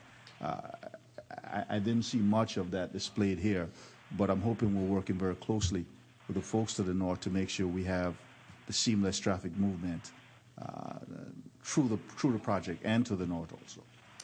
What you'll see as we move forward are stronger pedestrian connections. You're not going to see anything other than that. We are not relying on any vehicular connections to the north. That's something that the city does not want to see, and we feel that we can manage our traffic without having to utilize that route. But definitely creating a pedestrian experience not only for folks staying at that hotel, but along the rest of 17th Street and even coming from the Renaissance and under as a more preferable route. Thank you. Thank you. Okay, commissioners, the hour is getting late. I'm off track now. So can we speed this up? The next person on queue is Commissioner Geller, followed by Commissioner Rich, finishing with Bogan. We'll speed it up, Madam Mayor. Okay. 2 issues only. Alan, you, as I watched all of your slides and heard you talk about this limitation and that limitation, you pretty well convinced me that we need to move the convention center. However, after I saw the Matthews presentation, I guess we can try and leave it there. But that really is a very difficult site, including for traffic purposes. Let me ask one question. I noticed that you have room for expansion there of the hotel from 800 to 1,200 rooms, and I'm just asking, are the local hoteliers still in support of this? I know they have been all along, which is one of the reasons I've been supportive of it, but I have been just a little concerned whether or not we're building this and then taking business away from the local hotels. And I just wanted to make sure that the local hoteliers are still on board, including with the potential for expansion. The local hoteliers are very much on board right now, and they're also supportive of the expansion within the parameters that we have explained it, and I'll explain that to you publicly on the record. There is the importance of creating this on-site hotel is both to have that facility on-site and create that linkage with our facility, but also to have a critical mass of rooms within walking distance of this facility. That is very important from a meeting planner perspective in order for them to even consider bringing various conventions to our community. There are a number of different redevelopment opportunities being considered in close proximity to our facility right now involving other lodging establishments that might diminish the number of rooms in close proximity to our facility. If that were to take place, we would then expand our facility to take up that slack. So we don't have any intention of expanding our facility unilaterally, but only in response to the market to make sure that we maintain a critical mass of rooms within walking distance of our facility. The hospitality community is aware of that position, and they're very supportive of it. Thank you. Thank you. And Geller? Madam Mayor, I told you I'd be fast. I'm done. Okay. Commissioner Rich? I'm not going to ask any questions because I think we had a very lengthy conversation, and I think what I really want to say is thank you for the attention to detail, the professionalism with which you work with each one of us, as you can tell by the comments here. I wasn't here for the first 3 tries, so this is my first shot, and I hope that it's going to be the successful one. And I appreciate the fact that you don't sugarcoat things. You know, you answer the questions, and some answers, you know, you have really good answers, and others, you're still working on them. So that's the way it is. But I really just wanted to say that I really do appreciate this, and I think it's going to be, obviously a difficult job, but again, with the professionalism that I've seen so far, I think we'll go a long way to getting this one right. And I just want to say, going back to the original conversation this morning, that this is going to bring a lot of jobs, as Commissioner Holness was talking about, to our community. And I just want us to make sure that we have the places for people to live that are going to work in these jobs. Thank you. Thank you. Commissioner Bogan to close. Yeah, after everything's been said and done, I have nothing more to ask. Alan, I talked to you this morning. So what I just want to say to Bertha, you've got a great professional person that's working for you. And what really is impressive, you have such a great handle on it, Alan. And it's great. I concur with Commissioner Rich. And so thank you for such a great job. Thank you. Okay. At this time, I need a motion to close the meeting as the Direct Procurement Authority. All those in favor signify by saying aye. All opposed? Aye. Let the record show that presentation 43 is complete and it is closed. Okay. The next, that ends the Direct Procurement Authority meeting. The next item on our agenda is item number 45. It's a motion to approve the Paratransit Riders' Choice Pilot Program. It's a request to set it for public hearing. I have 3 speakers from the audience signed up to speak on this item. I'm going to open it to the public hearing at this time. The first speaker on my list for this item is Michael Moskowitz, followed by John Camillo, followed by Seth Platt. I'm sorry? Yes. Before I begin, Mayor, I just want to hand out a couple of things.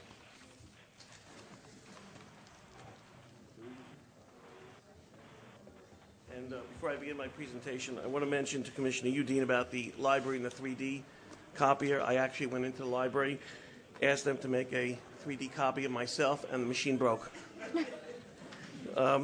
With that said, thank you. Mayor, Commissioners, Michael Moskowitz, I'm here today representing Transportation America, which is one of your 2 providers for the paratransit services, the TOPS services. Seated with me today is Mark Levitt, who's the Vice President. 2 years ago, this county went to a competitive procurement process. It picked 2 providers, my client being one of them, to provide this service. If you check with your staff who is here today, you'll see that we have a great relationship with your staff, great productivity, great performance, and we enjoy working with this county and with your staff. This item came up 1 year ago in April 2016 about the idea to put this pilot program together in an effort to aid the taxi industry, which was suffering from economic issues. At that time, we made a presentation. We talked about the fact that there was a competitive procurement process. We talked about the fact that this undermines the procurement process since it takes away a certain business that we provide to the public. We also made a presentation at that time about all the items that are in our contract that is not going to be part of this program. And I submit to you that I don't think any of you know the items the requirements that are in our contract. For example, we are required by this county to mandate 80 hours of training for every single driver, retraining every year, FTA, drug testing procedures, living wage requirements, removal of employees. The county has the ability to remove employees, drivers, if they fail to adhere to certain requirements. Complaints. Every single complaint must be logged in. A written response must be provided within 5 days. You, the county, must be copied with every single response of those complaints. There are pages of rigid requirements in our contract which were not going to be part of this. And when we made this presentation 1 year ago, at that time, this county commission said, we will defer this item. We'd like staff to further study it. We'd like staff to meet with the industry, us, etc., to work with us and determine this program and how it should go forward. Unfortunately, since that time, we have not heard from anybody. We've not had any meetings with anybody, and we've not been part of this process at all with respect to this potential program. It is a potentially good program, but it should not be designed for one industry whatsoever. For example, if we sat down with your staff and if we sat down with your team, here are the questions. Are we interested in providing this? Yes. Would we like to be part of this process? Yes. Would we like to talk about the protections that are necessary when you're dealing with your senior citizens and you're disabled, the most vulnerable people in your society, and how this program should go? And the answer is yes, yes, and yes. So we would like to be part of this process, which we've not been part of. We would like to sit down. We'd like to talk about this potential pilot program, and we would like to be part of it since we are one of your two providers. Thank you very much. Thank you. The next speaker is John Camillo. Morning, Commissioners. Thank you. Commissioners, this is a different program than the paratransit contract that you have because this provides on-demand same-day service, which is not being provided. It will provide service for passengers or for your most vulnerable, as Mr. Moskowitz pointed out, who may need to go to the doctor on that day that they need to go to the doctor. And it will provide a higher level of service than is currently provided under the current contracts at half the price. It's a win for the clients. It's a win for the county because they're not going to pay as much for the same service. It's point-to-point and not routed. And I will say that there was a workshop that was held by staff that was attended by your providers, your current providers, and the industry where these issues were discussed. And it was described at that workshop. Mr. Strobus ran it. What this intended to do, it was a very limited program to see whether or not this service was something that would save the money and provide a point-to-point, same-day, higher level of service than is currently provided under the county contracts. Thank you. Thank you, Mr. Camillo, for your brevity. Okay, Mr. Platt. Good morning, Mayor, Commissioners. Seth Platt, representing Transportation America, one of the current paratransit providers. Director Walton and his staff, specifically Paul Strobus, have done a phenomenal job improving the paratransit program here in Broward County by implementing operational controls and oversight which eliminated fraud, improved customer satisfaction, and on-time performance. Now, we're not here to oppose this pilot program, even though it may materially affect our client's contract. 6 companies competed for this contract, and eventually 2 were chosen based on experience, qualifications, and price. Now, some of these losing companies might now be able to compete under this pilot program without having to meet the same contractual obligations. Transportation America offered the county a financial proposal based on metrics which could be substantially affected by disruption to the paratransit program. The goal of the Paratransit Riders' Choice Program should be to improve service for the users and identify cost savings for the county. The paratransit program, which serves the county's most vulnerable citizens, should not be used as a tool to supplement revenue systems for industries adversely affected by uncompetitive market forces and ordinances.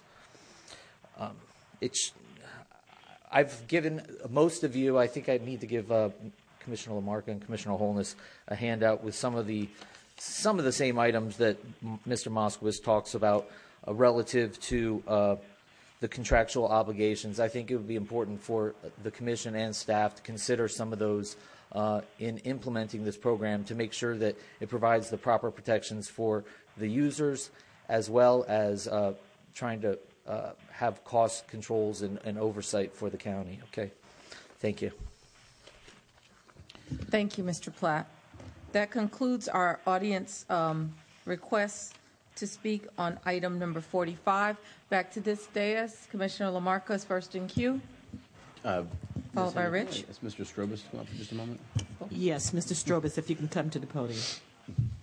Well, he's coming up. I will point out the Red Sox won their first game.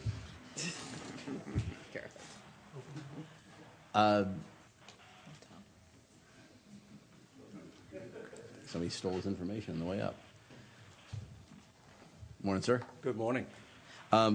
If you could help me out with the technology backside of this, is the technology available for these companies to do? In other words, what is the dispatch mechanism in this, and how would folks be able to? Sure. Again, Paul Strobus, I'm the Paratrans manager.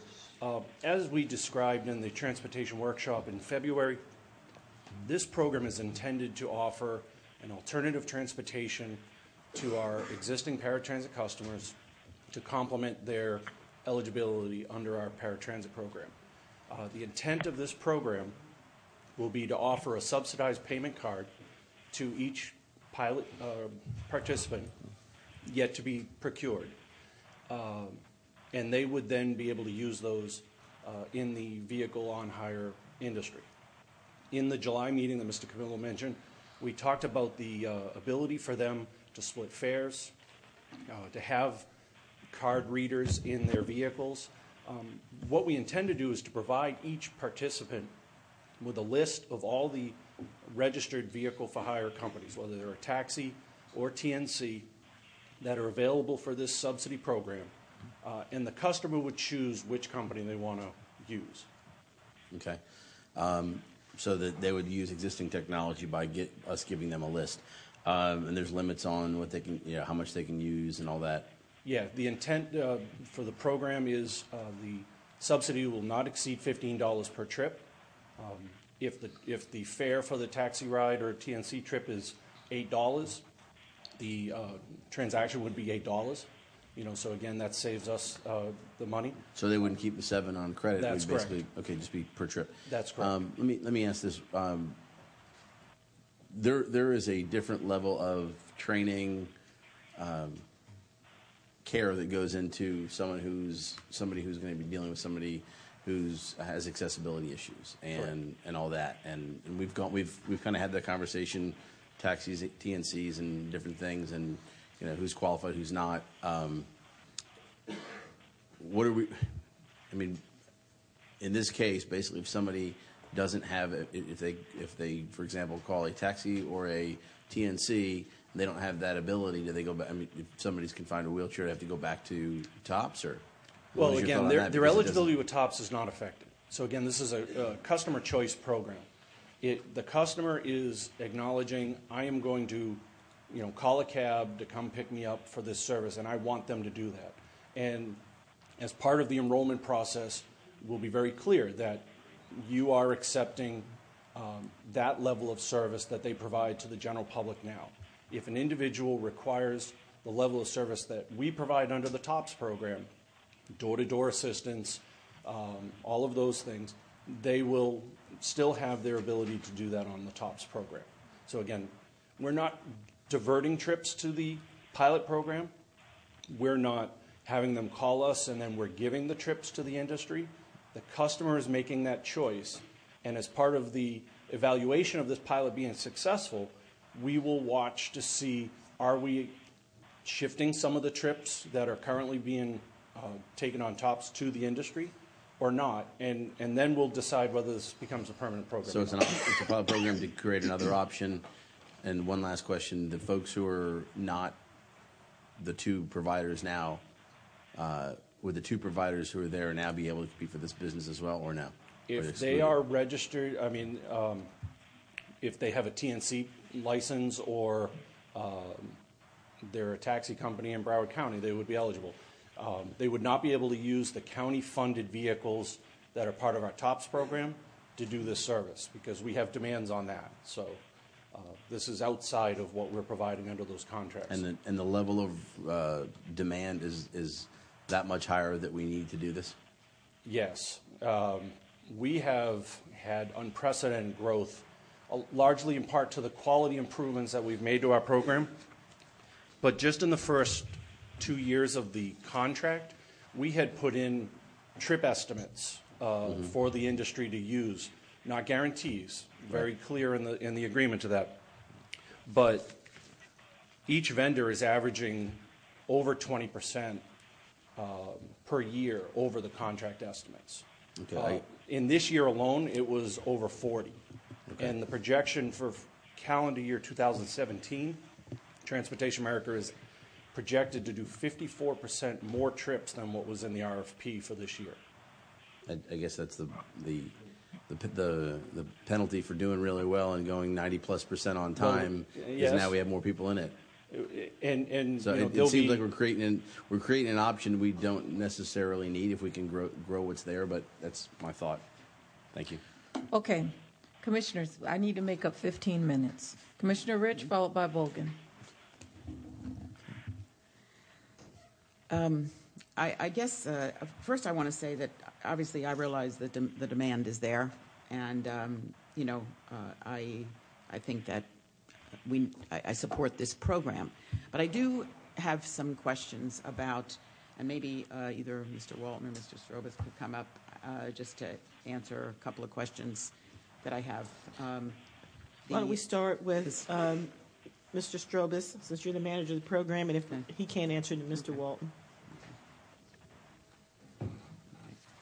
So, from what I can gather, the provider's a successful provider right now for TOPS. Mm-hmm. Okay. So I am curious why they were not given an opportunity or asked to be a part of this. The level of service and the type of service that they are providing under a contract with the county is doing very well. This program is not looking to enter into contracts with the vehicle for hire industry. We are giving the choice to the customer themselves through the subsidized payment process to use an alternative to their paratransit eligibility. So by contracting with a yellow cab or an Uber opens the county up to requirements under the training, all of those things. We have that in place. We don't need to expand it. This program is an alternative that we don't provide today. You're not able to book same-day service under the TOPS program. You don't get a private taxi origin to destination trip on paratransit. It's a shared ride, routed system in the day in advance. So our customers have a critical transportation piece, but everything's preordained. So there's no spontaneity to our customers. This gives them the opportunity to have that same level of choice that you and I have today. We can call a cab or an Uber, and they don't have that. So that's the intent here without creating another contractual relationship with this industry. But I'm just curious. I don't think you answered my question, actually. You have people who are incredibly trained, from what I can understand. 80 hours of training. They have the drug testing, which has always bothered me that, we have people out there now picking up that we're not required to have the background screening and drug background screening. These people have all of that. They have the training already. A lot of the people that you're talking about, and I'm not sure exactly how you can determine who is going to call to be a person to be picked up. I won't determine that. It'll be the customer that determines that. That's right. And some of those people, and maybe they'll learn after the first couple of times that this is not the right way for them because the people don't really know how to serve vulnerable populations, extremely vulnerable populations. So I'm concerned about why. I support the program, but why shouldn't everybody be able to be a part of it, especially people who do have training and background in handling people that have some either disabilities or are elderly and might have walkers, wheelchairs, whatever. Well, again, the current providers were competitively bid through an RFP for a specific scope of work. This pilot is very different from that scope of work.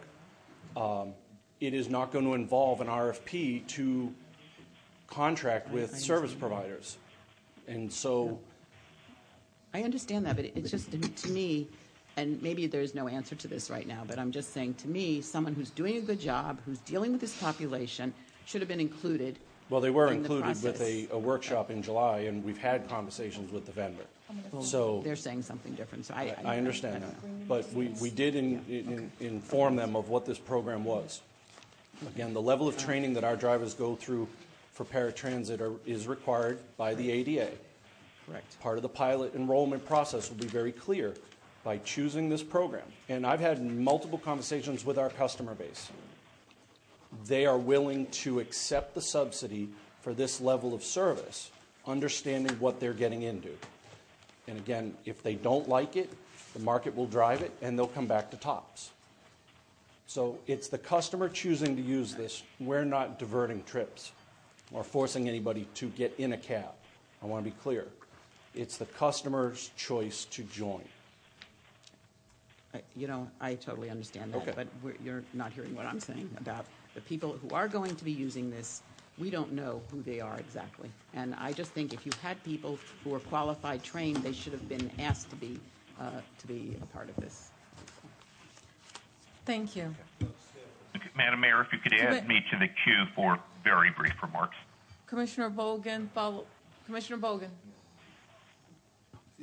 What I think the question is, and I'll be real specific, is the person who's going to hold that $15 card can call taxi, they can call Uber, they can call any TNC. Yes. So she's just wondering, why can't they call this company as well? This service was not included under that RFP. And Forget the RFP. I'm not talking about RFP. Well, there's a scope of work that created a contract with those vendors, and they're operating county-owned vehicles for a specific type of work. So what you're saying, so now if they have vehicles of their own and are able to operate, they can be a provider in Broward County. Now I understand. So what you're saying now is because this company is using government-owned vehicles, county-owned vehicles, they wouldn't be eligible to do this pilot program. If they had their own vehicles, that's another story. Correct. But my understanding, actually, Transportation America applied for a TNC license under a company called Trip 2. So they would be eligible to receive work under this pilot. No, I understand. Okay. Because when you said the scope of work is different, it's not different. You're picking somebody up and taking them somewhere. I don't care if it's a taxi, it's Uber, it's them. You're picking somebody up and you're taking them to a place. The scope of work's the same. Right? No. It's not? No. Why not? Because right now, ADA eligible people are required to call our call center. The level of service is origin to destination shared service. It's predetermined the day before. This will allow them to call a cab and go directly to the destination without sharing it with anybody else. Okay, I got you. Okay, let me say this. So a year ago, I think I was the one that brought this up. I was told by the taxi industry that there's a niche here that's not being filled. There's a void, and that's people who have a need to go somewhere today. They have a problem. They got to go somewhere today. There's no one to call with the county because the TOPS program, you got to make a 24-hour reservation, right? Yes. And so the thought was we need to fill that void. Somebody has an urgent need to go somewhere, right? That now with this pilot program, you're saying that we fill that niche and void, correct? Yes. But if I am using, I want to just make sure. So if I'm using the TOPS program every week to go to a doctor, and they know to pick me up, I could decide, you know what, I don't need to use the TOPS program. I'd rather use the taxi or the TNC in lieu of that. Yes. So not only is this pilot program designed to fill that void or niche, but I kind of sense what we're doing is trying to see if we can take the same customer that's using TOPS and save money for the county by doing this $15 card. Yes. The pilot, as I described in February, is a benefit three ways. It provided a benefit to the customer. We have individuals who don't want to share their ride. Oh, no, I get the benefit. I get it. The county, it is a cost mitigation step for us, and as well as it provided a potential source of riders for the vehicle for hire industry. Okay. I have my questions answered. Thank you. Commissioner Geller to close. Thank you, Madam Mayor. I support this. This is a pilot program. It will be cheaper for the county. It will be better for the people that are using it. My concern was fairness to the current vendors in terms of whether or not this would bring them below the numbers that they had been promised in the RFP. We've just heard today that the numbers are 50% higher. I would ask the county attorney, when we are proceeding, if this does go to a permanent issue, to make sure that there is language that if this program is so popular that it brings the current vendors below their estimated numbers in the RFP, that there would need to be some renegotiation of the RFP if this brings them below the estimated RFP numbers. That's all, Madam Mayor. Thank you. Can I please have a motion on item number 45? So moved. Need a second? Second. All those in favor signify by saying aye. Aye. All opposed? Aye. Let the record show that I think that passes 9-0. Okay. The next item on our agenda is item number 46. That was pulled by Commissioner LaMarca. Commissioner LaMarca. Mayor, I will be brief because I know you were trying to get back your train back on its time, back on the tracks. Just wanted to one quick question, I guess, or suggestion, Ms. Henry. When we roll this project out, which is a great program, and I'm glad we have a partner to do it with the telecommunications company.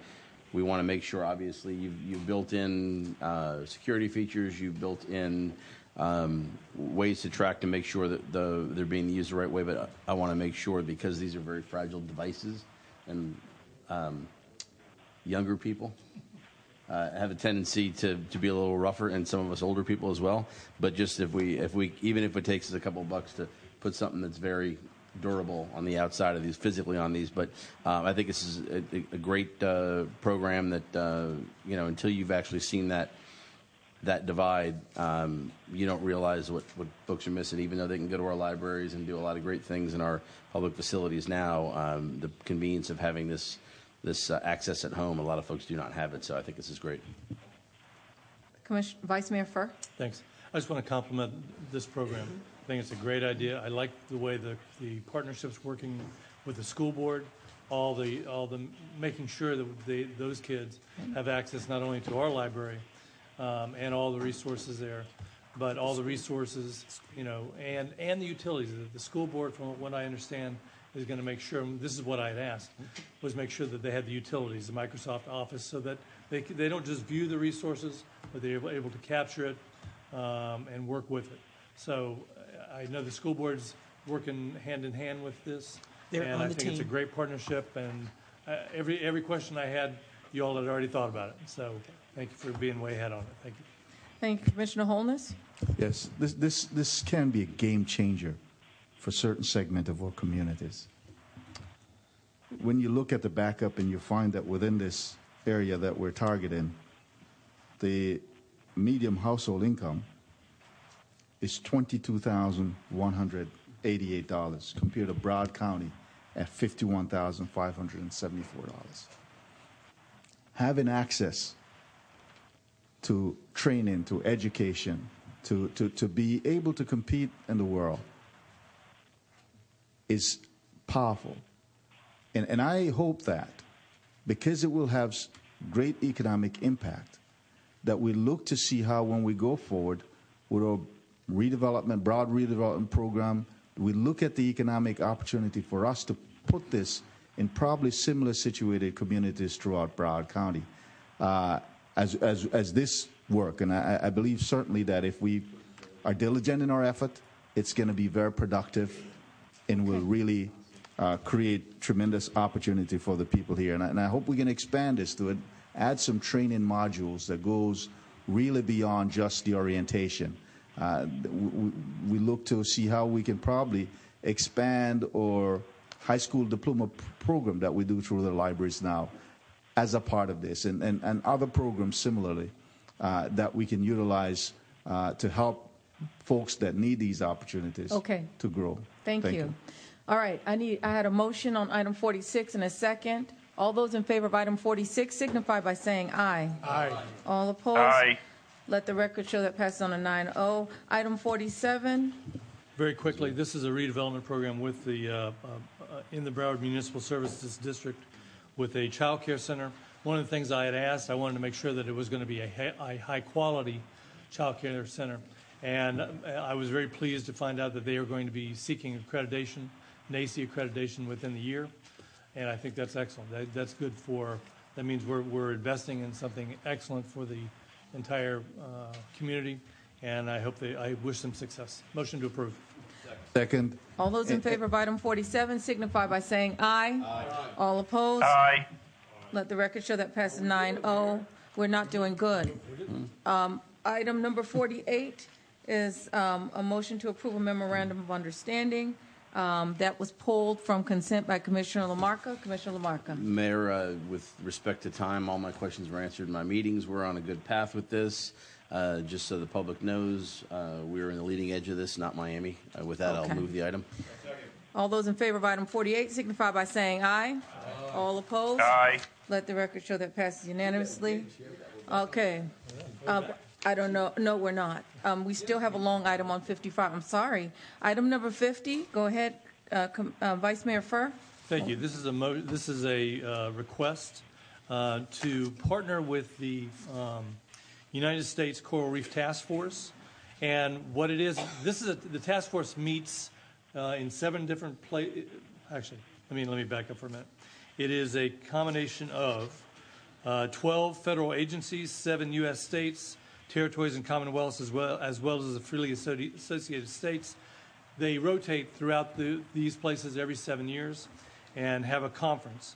And this is with Florida. They go between Florida, Puerto Rico, U.S. Virgin Islands, Hawaii, American Samoa, Guam, Commonwealth of the North Mariana Islands. And they are in charge. They have a mission to do research, monitoring. They're going to be here.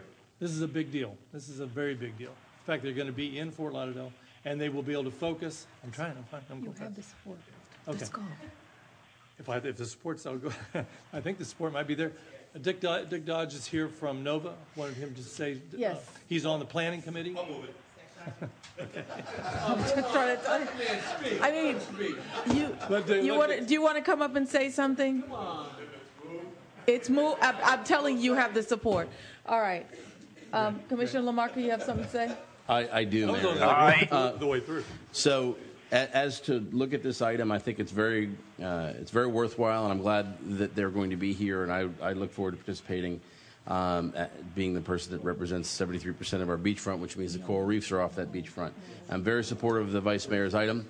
I would like to, number one, look at the amount that's being considered is reasonable, but I'd also like to bring an item forward in the very near future, like the next time we meet, for the Florida Shore and Beach Preservation Association, which is the organization that is fighting to renourish our beaches in Tallahassee. Come on. They are actually bringing their event here to Broward County as well. Okay. Yeah, and I'm speaking now. Okay. Yes, actually speaking very, very close to the motion. I'm speaking to the motion. if we're supportive of this item, I'd like this board to be very strongly considerate of something that affects the entire county, but also districts 4, 6, and 7 with our beach funding from Tallahassee. So I'm going to bring this forward at our next meeting. But they're having their they're having their conference here around the same time, September 28th I've in lost fall. all the minutes we made up. Okay, all those in favor signify by saying aye. Aye. All opposed? Let the record show item 50 passes unanimously. Okay, the next Thank you all item for on being here today. our agenda, which is the last item, is item 55. It's a motion to authorize the county administrator to execute any documents necessary to effectuate a settlement between the county and interurban assets. Remember this item? Okay. Yes, ma'am. So, Commissioner Geller? I just said yes, ma'am. I remember it. Okay. So You asked a question. I answered. I need a motion? Okay, I have a second on that. All those in favor of item number 55 signify by saying aye. Aye. All opposed? Aye. Let the record show that passes unanimously. Okay, at this point in time, it is now 12:24, and we have completed our regular and consent agenda as well as a public hearing. Thank you guys very much for cooperating. I'm going to go around and ask for the reports. I have the mayor's report ready to go. We delivered the first State of the County workshop at the Broward Workshop Breakfast on March 31st. Yesterday, we want to join and congratulate Mayor Ortis in celebrating his 5th anniversary of the Mayor's Cafe in Pembroke Pines. And for the next few days, I will join my colleagues in Tallahassee at the Florida Association of Counties Legislative Day. And on Friday afternoon, I will speak at the Charter Review Commission and answer some questions. And I would like to announce a free event, which is Eggapalooza, held at Miramar Regional Park on April the 15th from 10 a.m. to 2 p.m. It's a free Easter egg hunt and ride celebration. Please come out. Everybody can enjoy. It's free, April the 15th, 10 a.m. to 2 p.m. I'm going to go to the commissioners for non-agenda. Commissioner Udine. Look forward to serving in Tallahassee for the next couple days for the Association of Counties. Unfortunately, I won't be here, but our Commissioner Nan Rich is being honored tomorrow night by Hillel, and I want to extend my congratulations. Oh, nice. It's a great group, and I Yes, wish it I could is. be there for her, but Congratulations. Yeah. That's very nice. There's a lot with young college kids, right? Exactly. And gets them involved in a lot of good things in the community. So it's a wonderful organization. Over 8,000 students actually in universities in Palm Beach and Broward County participate in the organization. So I just want to quickly mention the successful Broward Housing Summit that we had. We will be coming back. There is going to be a committee putting together the possible dedicated sources of revenue for affordable housing in Broward County, as well as the plans, obviously, to work on the Sadowski money in Tallahassee. But I am, excited because it was such a diverse cross-section of the community, and the business community is heavily, was there, heavily involved. And I want to thank Commissioner Holness and Commissioner Beam, and Commissioner Lamarco was there for a little bit.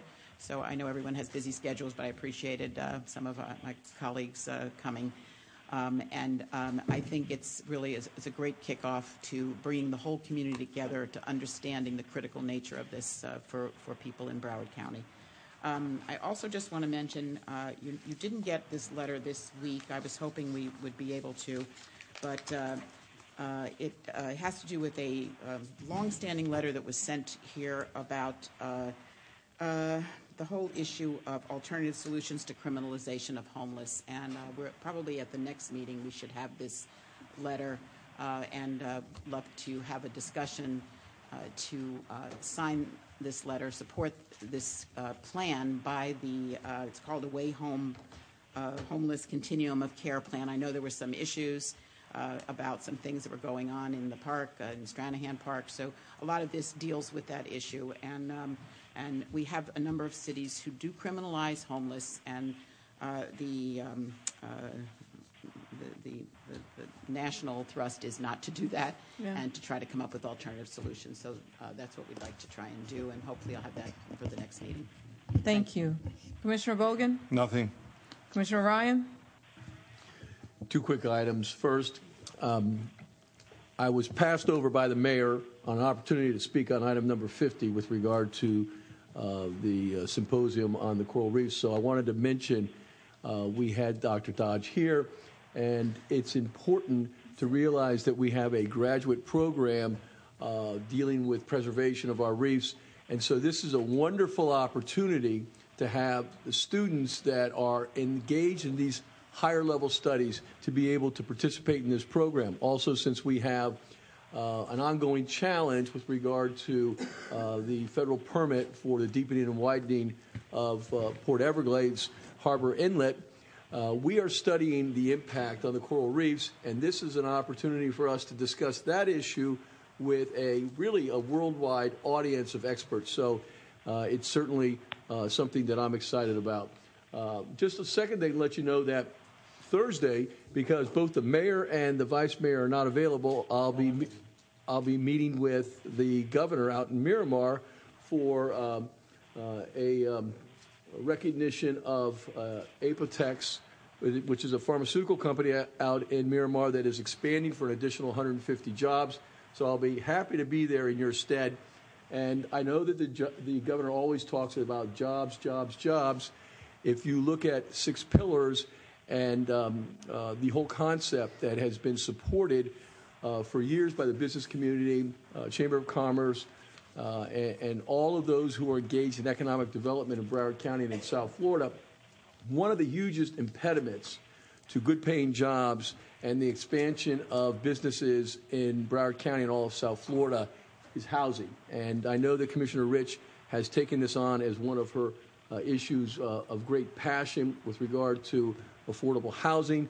And I want to try to impress upon the governor that the Sadowski Trust Fund, much of those funds, if they were available to us here in Broward County, could be utilized for assistance for young professionals to purchase homes, for closing costs and other expenses.